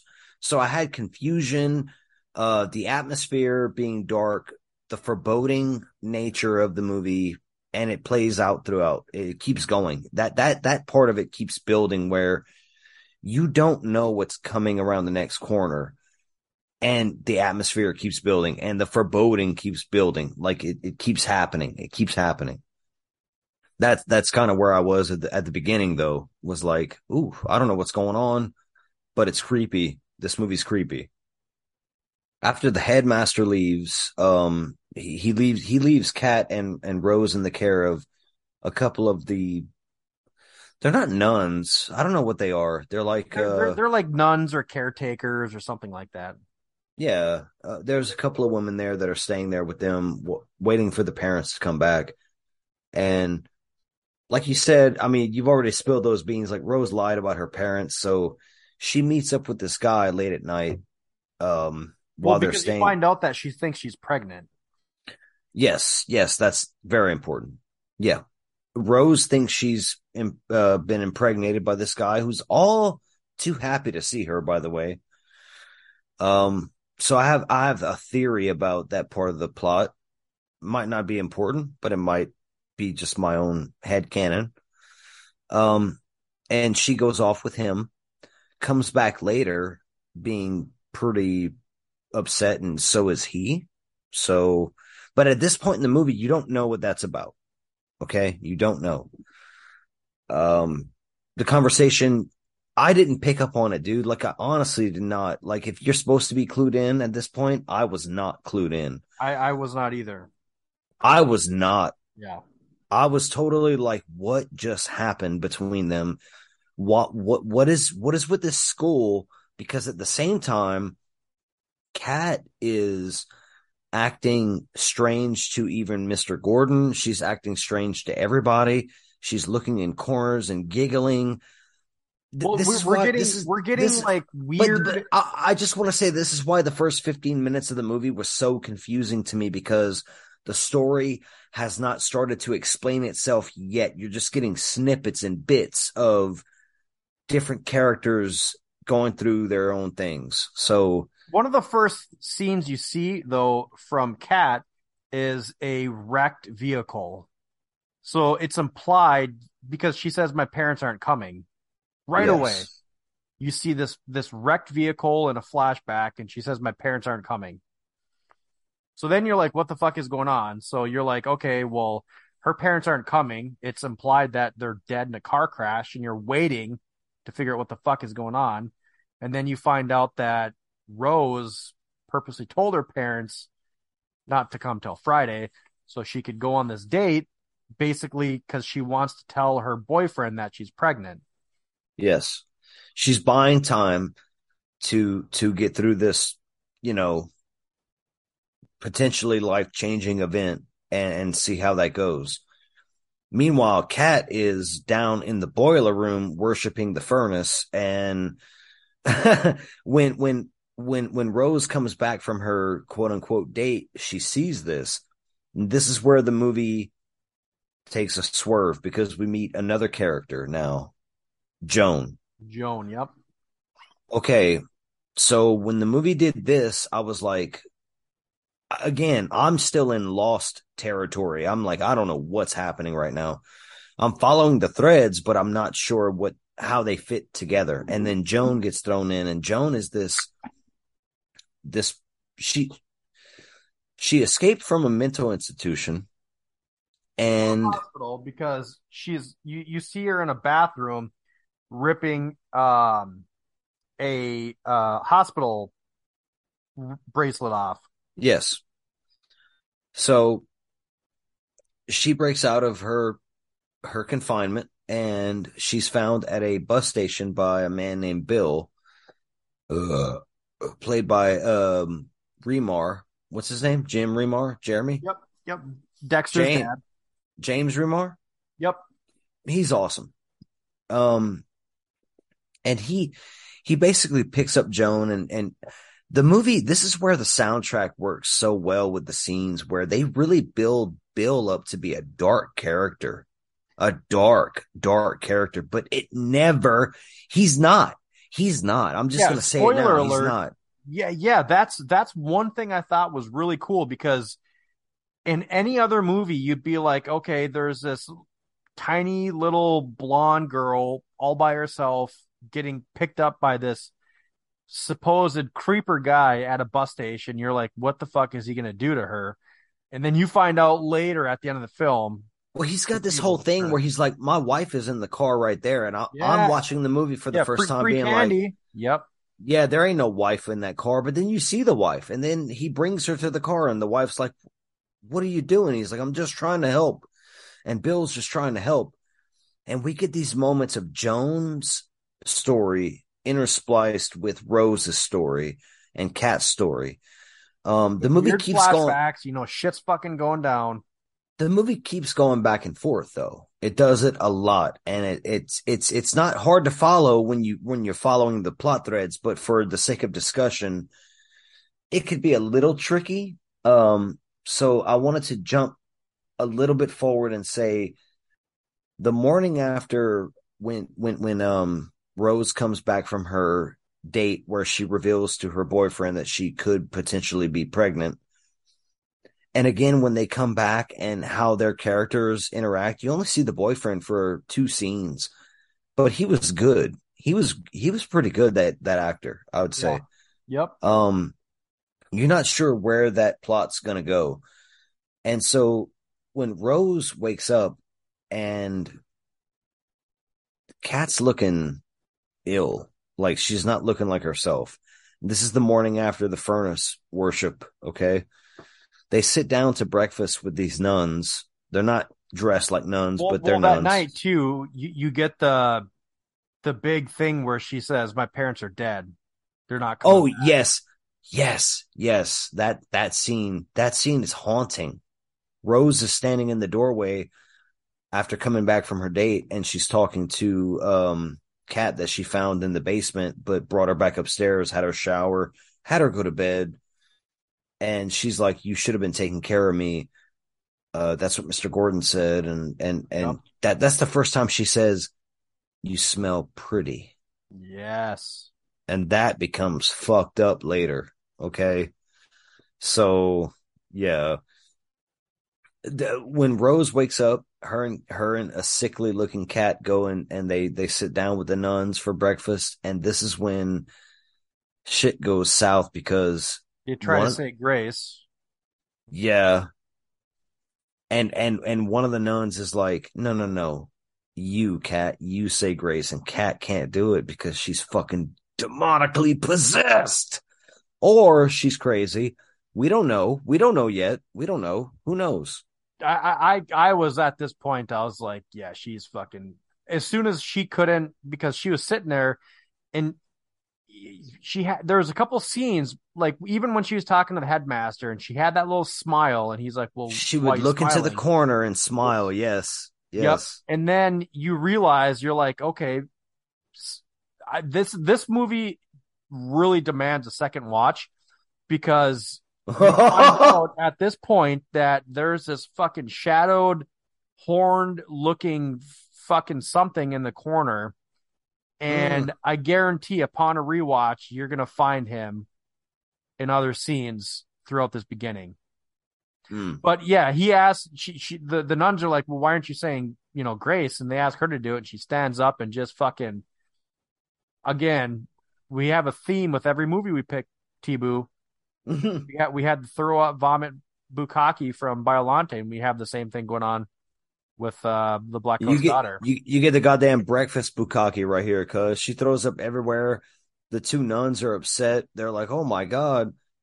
And then this is where Kat goes demonic in her tone of voice, and she's like, "Get your hand off me, cunt!" Yo.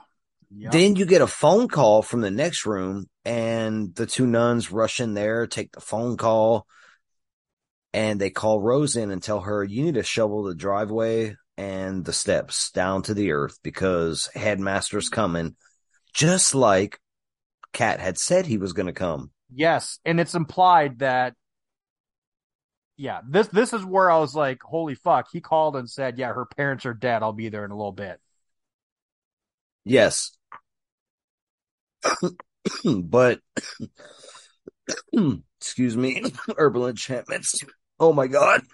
But this is where the movie, again, spins, because Joan, like, we're learning about Joan throughout all this. She's at the hotel where they stopped. Bill comes in and he's like, into her room. She has her own room at this hotel. And Bill comes in. He's like, "You slept in the back seat for 4 hours." So they stopped and got a hotel room. they basically taken this girl up, and this is where you get the creepy Bill scene where the music's really fucked up, and Joan is asking him, "Where's your wife?" "She's sleeping." Why? Like the why is the creepy part. That's the creepy part. And he's checking her up and down with his eyes. He's looking at her. He's looking. So this movie's building this up, but it leads to nothing. Again, spoilers, it leads to nothing. So they go have dinner at a restaurant, the three of them, and through flashbacks we see what is it? A policeman. She was shot in the arm or shoulder. Yes. And it's just adding to this mystery of what's going on here. And she comes out of the restroom after having a flashback inside of strangling someone and being basically an imposter. She took someone's identity, because in the same scene, the Bill reveals to Joan that his daughter is Rose. You see it with the photo from the beginning of the film, and the photo he shows her from his wallet, that it's the photo Joan took the year that she was going to college. I know.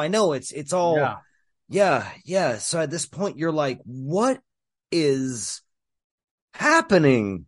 Because the way that the scene is written and portrayed on film are different from what's going on in your brain, because it makes you think that the daughter was like a 9-year-old or something, because he said it happened 9 years ago. Yes. And it's like his daughter will be young, but it's Rose.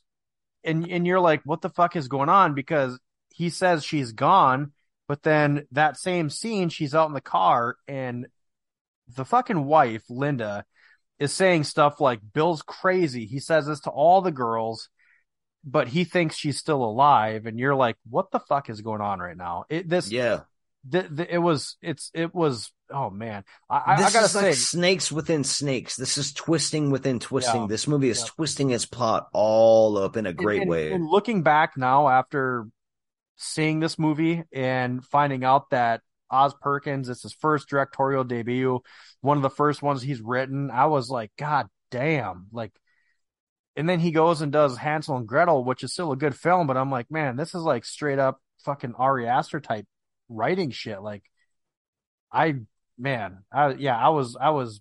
Anyways, keep going. Well, no, he did a good job with this movie for sure. And we're Joan is in the bathroom of this restaurant after finding out that Rose is the daughter of, the people that she's with, Bill and his wife.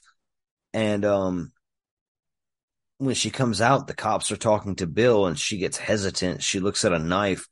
The tension is building. It's like, holy shit. And when she goes back to Bill, and Bill says, he's like laying down money on the table, and he's like, hey, we're going to wrap our food up. There's a storm coming in. If we don't get going now, we're not going to make it to Brantford. Because he said, we're going over there to lay down flowers for our daughter. And that's said at this point, and it's like, it clued me into something in the movie where I'm like, well, Rose is going to die at some point. It has to happen, because there's no way this doesn't link together somehow. But at this point in the movie, part of me was like, at first I was like, is that picture he pulled out? Because the way that they shot that, you're like, oh my God, he looked at it extra like, is this her, like, reincarnated? Like, but they look nothing alike, right? Like the mom says. Yep. Yes. Yeah. So you're like, there's some kind of connection and tie here, but your brain's trying to put shit together. I was still lost on the whole plot overall, but at this point, I did know that Rose was going to die. I'm like, she's going to die. That character is dead.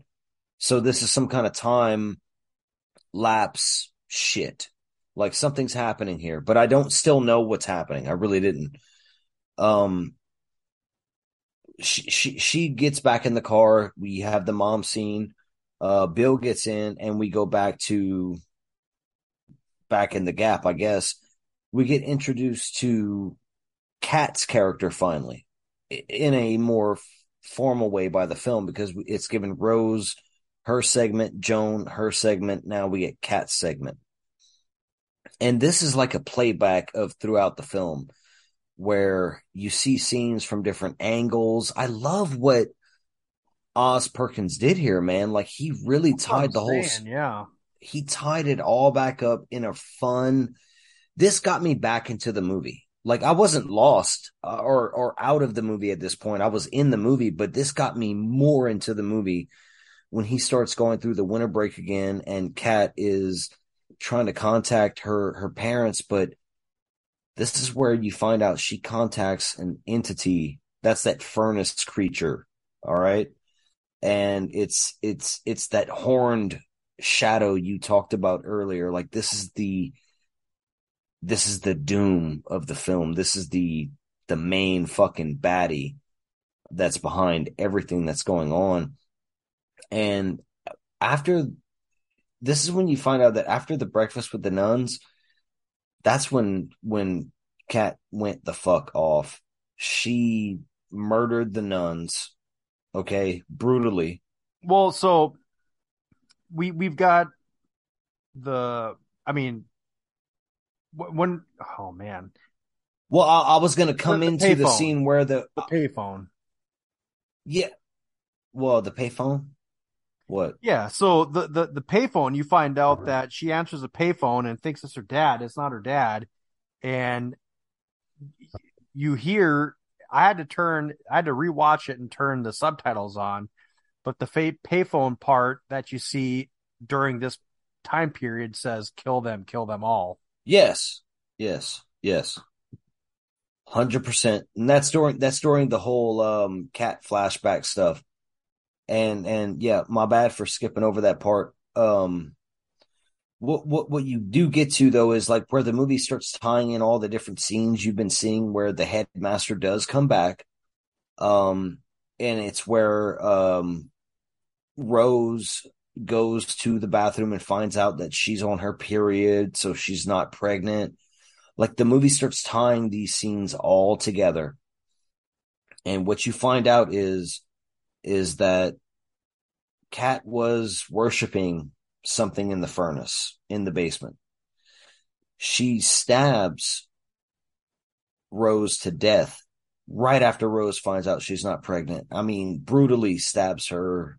And there's a really great scene right before this too, because what happens is you find out that the two caretakers, we'll call them, you've always been the caretaker, Mr. Torrance. The two caretakers have Rose go and shovel because the headmaster's coming back, and she finishes shoveling, but the door's locked. So she goes and falls asleep. Yes. She wakes up the next morning, and you get all these different storylines and these scenes tying everything together. And some shit goes down because the headmaster shows up with the cop, the door's locked, and then, like you were saying, it's told through different lenses, because you get one scene of the cops showing up, and then you get the camera panning across the room, and you get that bloody handprint, and then it, flashes to a different scene, and then you find a different camera angle of that exact same scene with them going in the back door and him unlocking the door, and you find out that, yes, they're both dead, which you expected. And yeah, you get that fucking scene where she finds out the great relief she's not pregnant, and she's at the top of the steps, and there's some bloody bags, and you know exactly what the fuck is going on. Yeah, dude. She comes back in and gets destroyed, all right, by Kat, stabbed brutally. Again, this scene is so in the stomach too. Brutal. That's in her stomach, which Kat doesn't know that she's not pregnant, but she just fucking goes and just rips her gut apart. I want to say too, the scene where Kat stabs the other nun like to death in the back over and over like a robot, like Michael Myers in Halloween Kills, Evil Dies Tonight.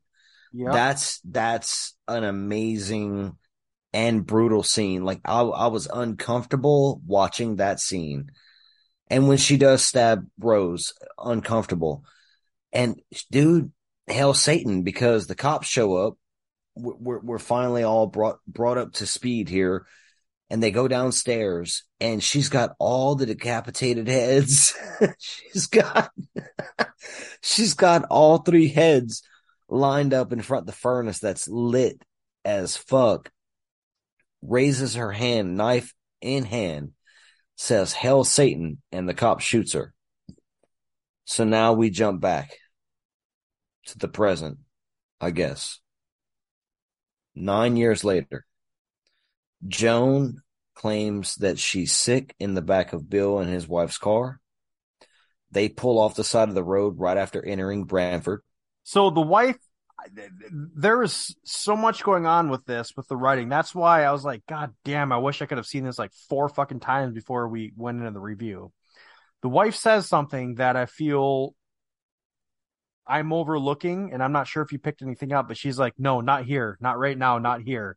Like, is there a significance to that? Because it seemed like wherever they pulled off to had a significant part or a place. In the back of my mind throughout this movie, I thought the wife and the husband Bill would be tied into some satanic shit that they were gonna sack. Yep. Yeah, Yep. like like you think she's the killer going there with them, but they're gonna bring her there and sacrifice her.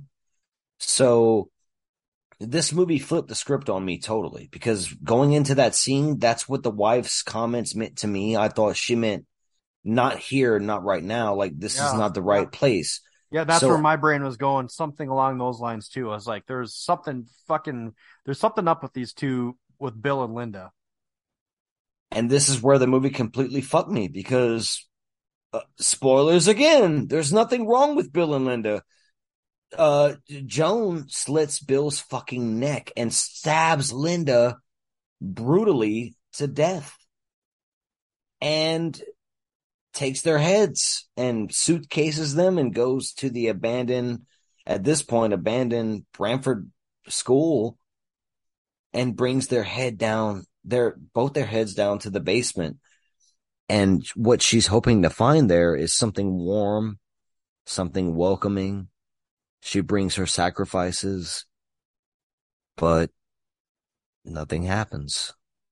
This movie has no ending that is conclusive whatsoever, because after this, Joan, who, by the fucking way, is goddamn Cat, the same person, she goes out to the road and cries her fucking eyes out. Stop. You missed the whole part that, for the most part, ties it together. So right before this, you get a flashback of the headmaster going to visit. Oh, you're right. You're so right. Go ahead. Yes, you get a flashback of the headmaster going to visit Kat in the hospital. And he goes, she's in a bed, she's tied down. He closes the curtain, and you're like, oh, I knew right away. Yep, he's going to do an exorcism. He does this unofficially, you can tell, secretively, and he does an exorcism, literally does an exorcism on her. And the shadowy horned creature you see, the exorcism successful. Like, he expels Satan or the demon or whatever it is out of her. And she looks over to him after she has been cleansed, and she says, don't go. And it's gone.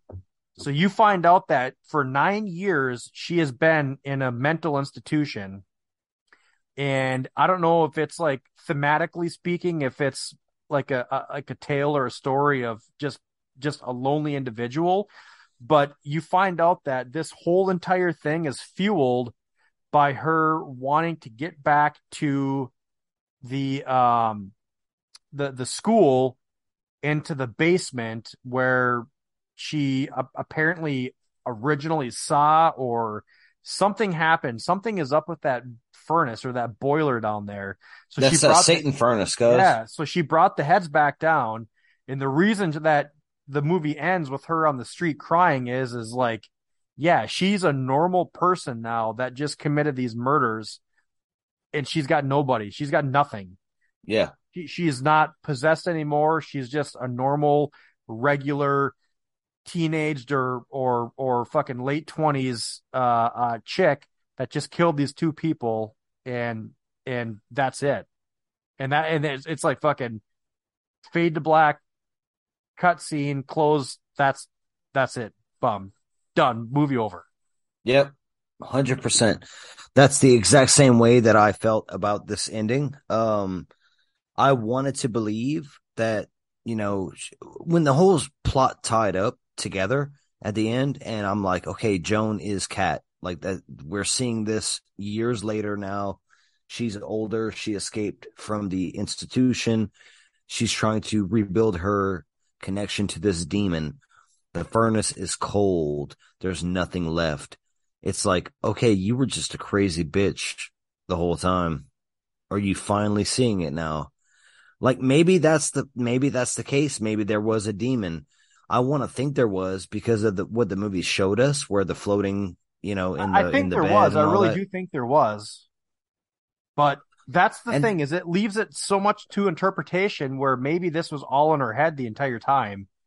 And I love both aspects. I love both. Yeah, it's tough because it doesn't give you that answer. And that's why I feel like, man, really, to give this movie its due, we should have just like fucking thrown an audible and said like, hey, we're gonna watch this again and come at you and talk about it, because I mean, maybe that's the way it's meant to be perceived, is that it could go both ways. But that was my main question to you: is, do you think that she was actually possessed the entire time? Or do you think that she was psychologically fucked up to begin with, and that was something that she built in her head to kind of justify what she had done? Go ahead. Because what?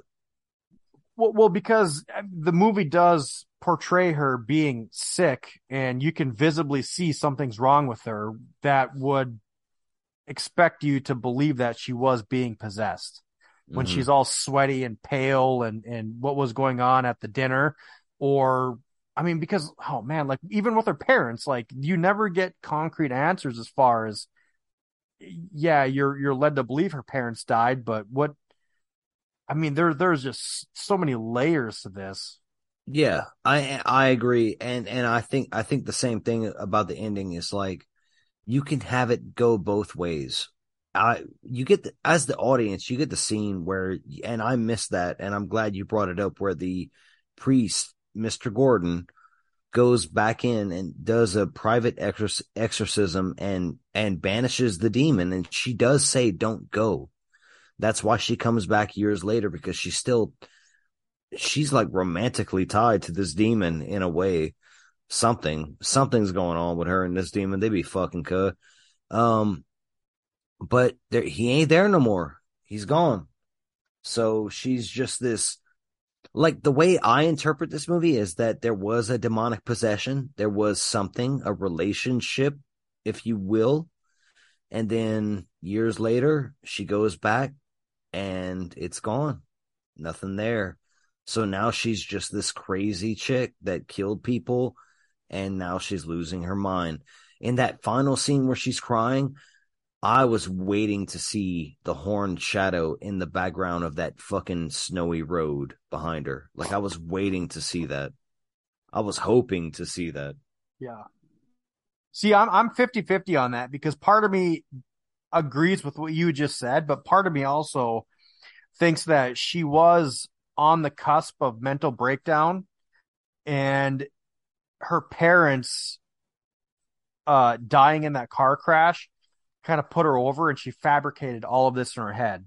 And then when the priest came and did that exorcism, she fabricated that, oh my God, this demonic possession that I fabricated is gone.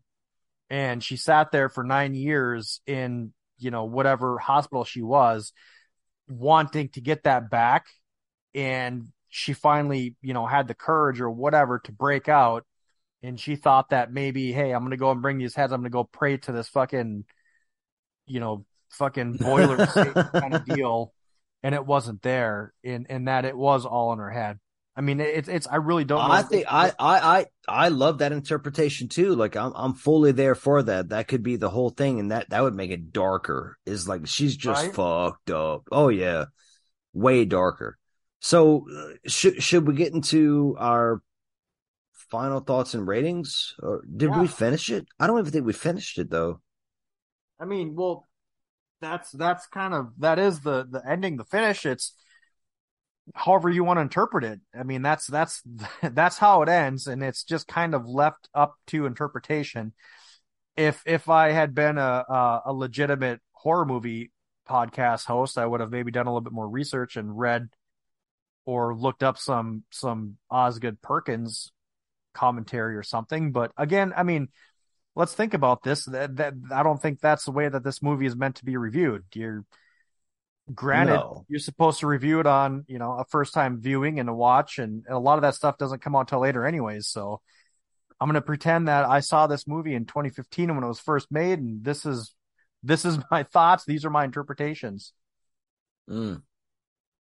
Well, having seen this for the first time and not knowing anything about it and getting completely sucked into the atmosphere, the story, the characters, every single thing down to the ending, and how ambiguous it is. First time watch, this movie's a 10, dude. I have nothing wrong with this movie. I was not bored. It's an hour and a half. It's really fast. Yeah. And it gets a lot in a mysterious way that's not hard to follow once the story starts going. I was legit confused for like the first 20 minutes. I was like, I have no idea what's going on right now. But once the story starts to interweave and do its thing, it becomes fun to watch and a mystery to unfurl in front of you. I had no idea where it was going, and I loved it, man. Like, first time watch, a 10. Second time watch could go down, probably, if I, because I know some things, but maybe not. That's always the fun of a second time watch. Who knows? But right now, I got no problems with this, dude. This movie's fucking dope. Everyone needs to watch this movie. Holy shit. So I'm going to give our listeners a little insight into the pre-show. So we popped on, we were getting ready to go, and the first thing I said to T-Boo was you got to give me a minute here, because I watched this movie this morning for the first time. And normally when I watch a movie, I've got a really good idea where I'm going to come in as far as a rating goes. And if I'm being honest, when I first watched this, I was probably at like a 7. And the more I thought about it, it bothered me. And I'm a big hypocrite. I'll tell you that for free. I typically like to have I don't like to be left up to my own interpretations. Now, the example I always use is like The Void, for example. And that movie is a fucking 10.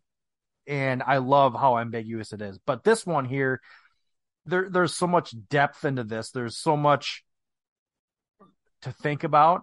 And I was struggling. I was like, golly, where do I come in at? I will say I do have a couple issues with this movie. The one thing I felt that could really have made this even more powerful was to make it even more darker and to show a little bit more of the gore effects. And so, to be specific, she had a thing where she was cutting the heads off of everybody, but they never showed that. Like, they barely even showed a knife. Like, I think even if you showed like another 1 second of her doing a couple like saw strokes on the neck, I know that sounds really fucking morbid and dark, but I agree. I felt like that would really add to the shock value of this. Fuck yeah. They left that out.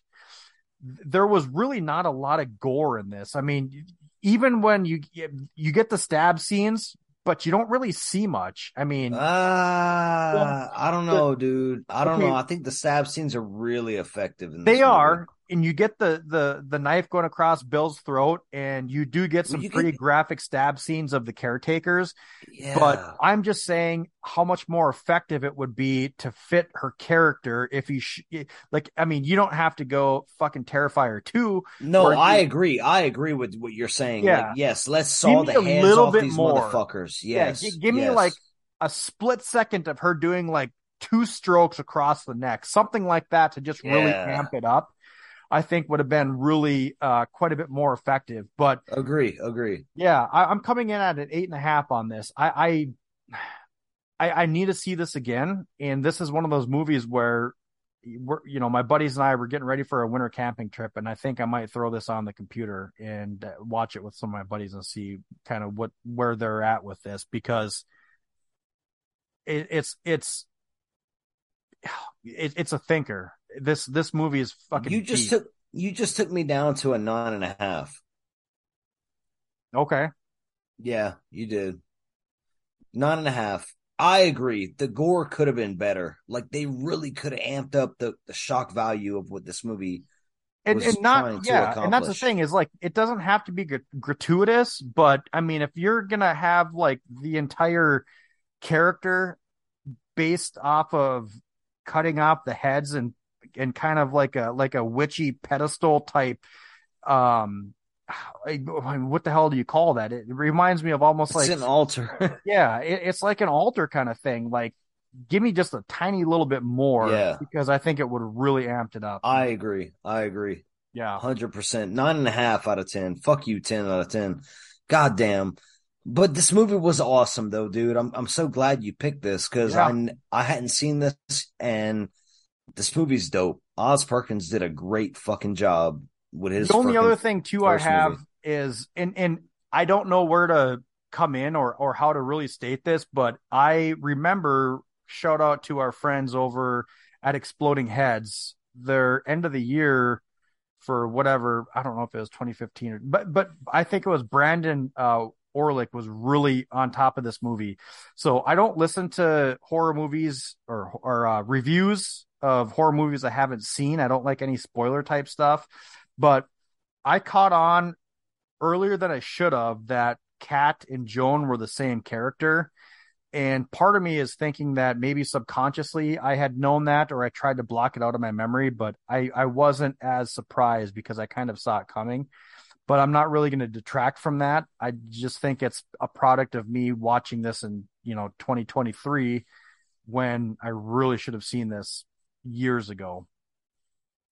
Still a great movie. I would highly, highly recommend it. And I really feel sorry for those that hadn't seen this and listened to this whole preview, because I think it's going to detract from your overall enjoyment of the film. But Boss Tuna 8.5, Tibu 9.5, The Blackcoat's Daughter. Mm-hmm.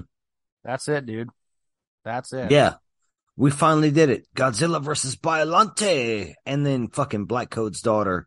Yeah. 2 way different films, and I'm glad we both enjoyed all of our watches tonight. Like, I hope everyone enjoys these watches too if they seek them out. Yep. That brings us into the next episode, which should be the movies we're going to talk about, but it just depends if Boss Tuna can get this edited in time, because you might be hearing our end of the year episode, which I hope you don't. But Boss Tuna has the old, Tibu has the new. One thing we're doing is, hey, our old movies have been 1995 and older since we started this podcast in 2017. And we had talked that, hey, we're 5 years down the road. We need to change the dates a little bit here. So the old movies are now going to be 96 and older, and the new ones are going to be 97 and older. With that being said, Boss Tuna is choosing a 1980 flick for us to review, and that one is The Ninth Configuration. Ooh. Never seen it. Have you seen it? No. Ooh, okay. 1980, The Ninth Configuration. Tibu, what is the new movie that we're going to be talking about? We're going to be talking about a 2022 film called Soft and Quiet. Ooh, Soft and Quiet, eh? Yes. Never heard of it. Never heard of it. There you So go. that means that's 2022? Yes. Shit. Mm-hmm. All right. Do we need to? Okay. So No thought necessary. no, Just I'm watch just the film and let's thinking. talk about it. This is. Have you seen that? Yes. Okay. So this is going to be Joe Blow first because we hopefully we'll have this out before the end of the year episode, and that's going to be interesting. It don't matter. It just don't matter. I'm It excited. don't matter. I'm excited. Soft and quiet, Yes. thick and juicy. I mean, I wanna talk about Soft and Quiet with you, bro. I all think right. we'll have a good time with this movie. Maybe. Nice. We'll see. We'll see how we feel. By good time, I mean good conversation. The movie's not a good time. I'm just letting you know right now. All It's right. not a good time. I'm not even going to look it up on IMDb. I'm just going to go straight and watch it because I've never even you heard should. of it. Yep. All right. Good. Wait. All right, folks. Well, that wraps up episode 81, Godzilla versus Biollante and the Blackcoat's daughter. And Tibu, what words of wisdom do you have to leave our listeners with until they hear the sweet, sweet voice that come out of our mouths next time? If you're going to shoot an anti-nuclear bacteria bazooka into Godzilla, don't be the last guy that shoots it right into his mouth because he's going to topple the skyscraper you're standing in and you're going to fucking die. And with that, I hope it was as good for you as it was for us.